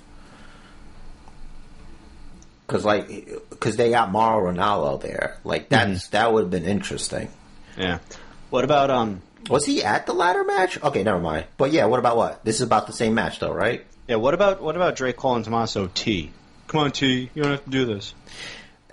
I guess it's like he likes both guys, I guess. Is that like, is he familiar with both of them, you know? Is he friendly with them both? Yeah, I guess that's like, that other ref calling Seth Rollins Colby. Yeah, it's like, I'm a real person. And he did a bump. Yeah. So that was crazy. Mm. Like, you had to think he was, because, you know, him being huge jacked guy. Huge guy. Match was good. Not not the best of the week. But it was good for what it was. So is Candice a heel now? I think she just loves her husband. Like, I don't know if that necessarily makes her a heel. Maybe, I don't know. Let's see. So we also had the women's number one contender ladder match with Io Shirai won, which you mentioned earlier. Spoiler alert. And Mauro Ranallo was calling it. Yes. I don't know if he was there. Was he there? Did they show him there? Or did he just do, like... They didn't show him. He could have just, like, recorded at home and sent it in or something. It sounded like he was there. But I don't think he was, because usually when a guy as loud as him is there, you can hear them, like, in the match. Yeah, we were able to hear Cole and Graves. Yeah, exactly. So it's because they were there, because you could see them. So I don't think he was. Which is fine. You don't really have to be there to do that job. Yeah. Indus Share, this new tag team. The one thing I don't like about the finisher is that you can see that the one that's holding the guy in the backbreaker position, you can see that he just lifts the the victim up to sell the knee drop from the top. Right. I mean, it's unique. It's not done by anybody else. Not regularly, but like that's sort of been a tag team move for a while. Like a tag team staple, but they're doing it like as their finish. Yeah, because they're big dudes. Yeah. So that's fine. I don't really have a problem with that, but make that less obvious. I can see how you would want that. That makes sense. Man, that was about... Oh, sorry, one other thing about Johnny and Ciampa. I like how Johnny used Ciampa's finisher to finish him off. That's perfect. Fair That's a real, like, fuck you. Yeah. You know? Mm-hmm. Especially since it's a modified pedigree. Yeah, and it makes sense for him to do the job, though, for Tommaso to lose. Yeah. It only raises Johnny's status as a heel. Yeah, like, for him to win the whole series because, Tommaso turned on him first. Mm-hmm. Yeah. And it doesn't hurt Tommaso. Yeah, he had to get his payback. Mm-hmm. Yeah. Let's see. Looking over Raw. Had a couple of enhancement talents there. SmackDown. All right. AEW Dynamite. Dynamite! Did you watch this week, right? Yeah, man. I'm the one who spoiled Britt Baker getting her face busted. And now she has a shirt. She does. It's pretty great. Try to get that Becky rub, bro. That's exactly what I was thinking. Between AEW and NXT, which do you think had the better show? I liked NXT. Mm-hmm. Because of the ladder match was amazing. I thought it was fun. I always like a good ladder match. AEW wasn't bad. It's just, I don't know, I was just more interested in what was going on with NXT. I watched AEW first. I had to wait till the next day to watch NXT. So I had time to process it. That Archer dude, he's impressive. What else? That match with Kenny Omega and what was the guy he was partnered with? Michael Nakazawa, his best friend. They wanted to get the title of best friends for their tag team, so they wrestled the best friends. And, it was great because they were having a conversation. I don't know if it was, in a trailer or something. I think it was a trailer. Orange Cassidy was in there for whatever reason. Because he's being Orange Cassidy. He was just magically there, and then the other guys come in, and then they're you want to be the best friends? We're the original best friends. All right, well, why don't you make a match? And if we win the match, we could be the best friends. It was a fun match. He had the oil and shit, the hentai slide. Mm-hmm. So, is it me, or does Chuck Taylor just look so generic? Yeah, that's not you. I think that's why I don't like. That's what turns me off about him, because it's we could replace you with anyone, and immediately have more personality in this tag team? I don't know. I think it works. Like, he works in that pairing. Mm-hmm. Like, I can't really talk. I'm looking at him like, he's got a better body than I do. But I'd also be able to buy, like, a TV at Best Buy from him. But, you know, whatever. You mentioned Lance Archer. That blackout move is pretty sick. They're obviously only pairing him against smaller dudes right now to highlight just how big he is. That's the WWF Superstars push, brother. That's right. That's right.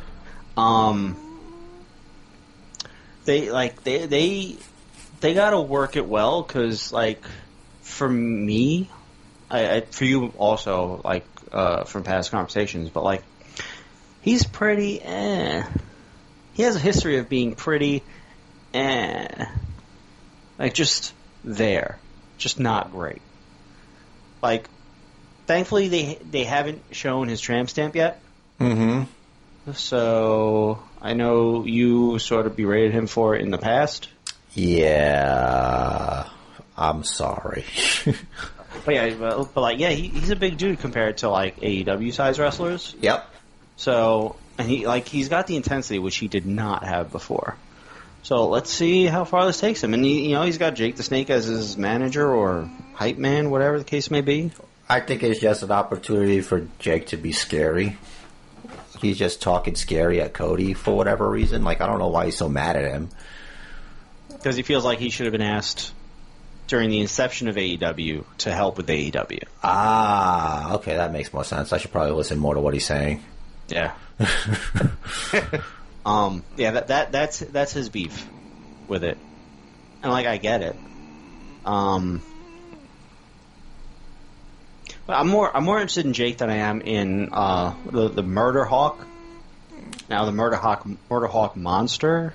The Murder Hawk monster. Yeah. So, alright. Whatever you want to call yourself, buddy. I guess it's better than just Archer. Lance Archer. Yeah. You can't just do Archer, because then I'll just think of fucking Scott Bakula. Or the TV show Archer. There's a cartoon called Archer. It's pretty funny. I wouldn't think of that. I had a couple of Mox vs. Hager vignettes, which were good. Yeah, Hager's like, my wife is hot. Yeah, she is. Even Moxley was a little with some of the things he was saying. Yeah. Do you think this means Moxley's going to get beat by Hager? I don't know. It's anything goes, so Moxley has the advantage here. It's true. But Moxley doesn't have any allies. Hager has Unicircle. That's true. I don't know. Darby Allin could probably help him. And the Inner Circle's pissed off enough people. Yeah. Yeah, the Elite could maybe help Mox just to keep the belt away from the Inner Circle. Maybe. Oh, Sean Spears wrestled Cody. Yep, in the opening contest for the TNT Championship Tournament. Yep. What do you think of the finish? Can you remind me what it was? Because I watched this on Wednesday. It's now Saturday night. 2 crossroads followed by the figure 4 for a pinfall. Good. That's the man who wants to win a title. A pinfall with a figure 4? It's a unique way to do it. It's not like you can't. Right, but like we've all seen someone get in figure 4, they're laying down because they're in pain, and the ref counts 1, 2, and they get the shoulder up. Yeah, but he hit 2 crossroads. Yeah. What do you mean? If I remember correctly, after the second crossroads, he tried to pin him, didn't get the pinfall, and then locked in the figure 4. Yeah, I guess he's like, listen, you either just lay there or I'm going to break your fucking legs. Yeah.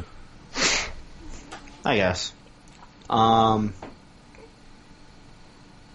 little weird, but I mean, I'm definitely okay with Cody going over. Give him the TNT title because he can't get the world title until they make it make sense. Yeah. Maybe they'll make a rule where it's like, if you know how we were trying to do with the Intercontinental Championship, like make it like a Money in the Bank type situation. Mm-hmm. Like if you hold it long enough that you should be the number 1 contender for the championship. Yeah. Or like TNA where you can cash it in. Yeah. So between AEW and NXT, obviously AEW had more content. And people in the crowd. Yeah, they provided more wrestling content.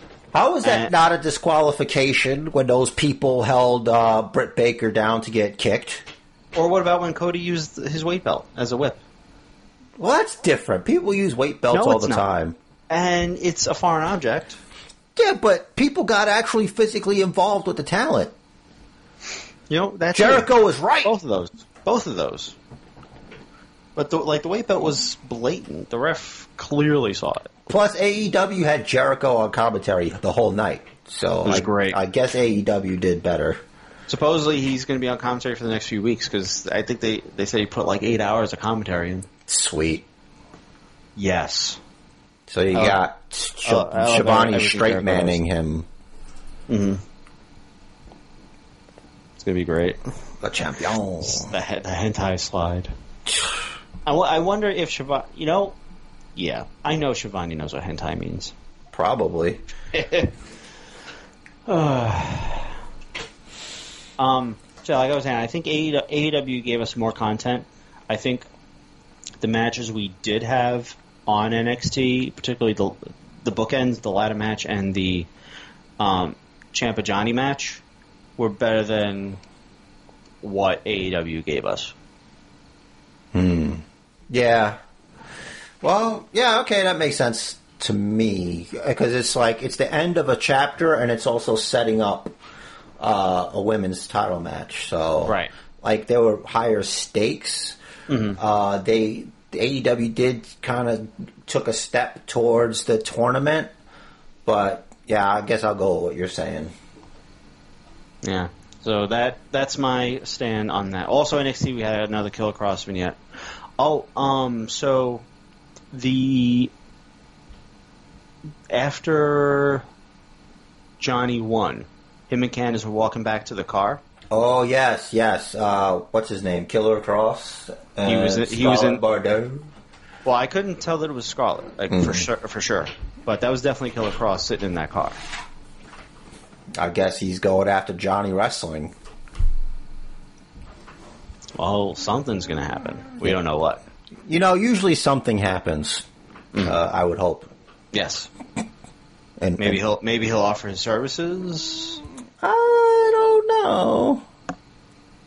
We don't know why he was sitting in the car. Well, no, we don't. But maybe he's just wanting to see who walks out of that standing. How did he find out about this undisclosed location? That's another good question. Maybe he knows people.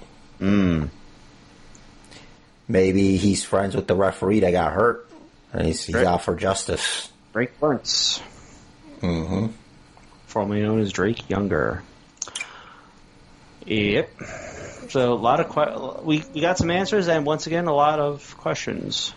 That's good. It's wrestling. Oh, Shayna Baszler defended Ronda Rousey online. Yeah, it's a work. And I don't give a shit. It doesn't matter. Doesn't matter.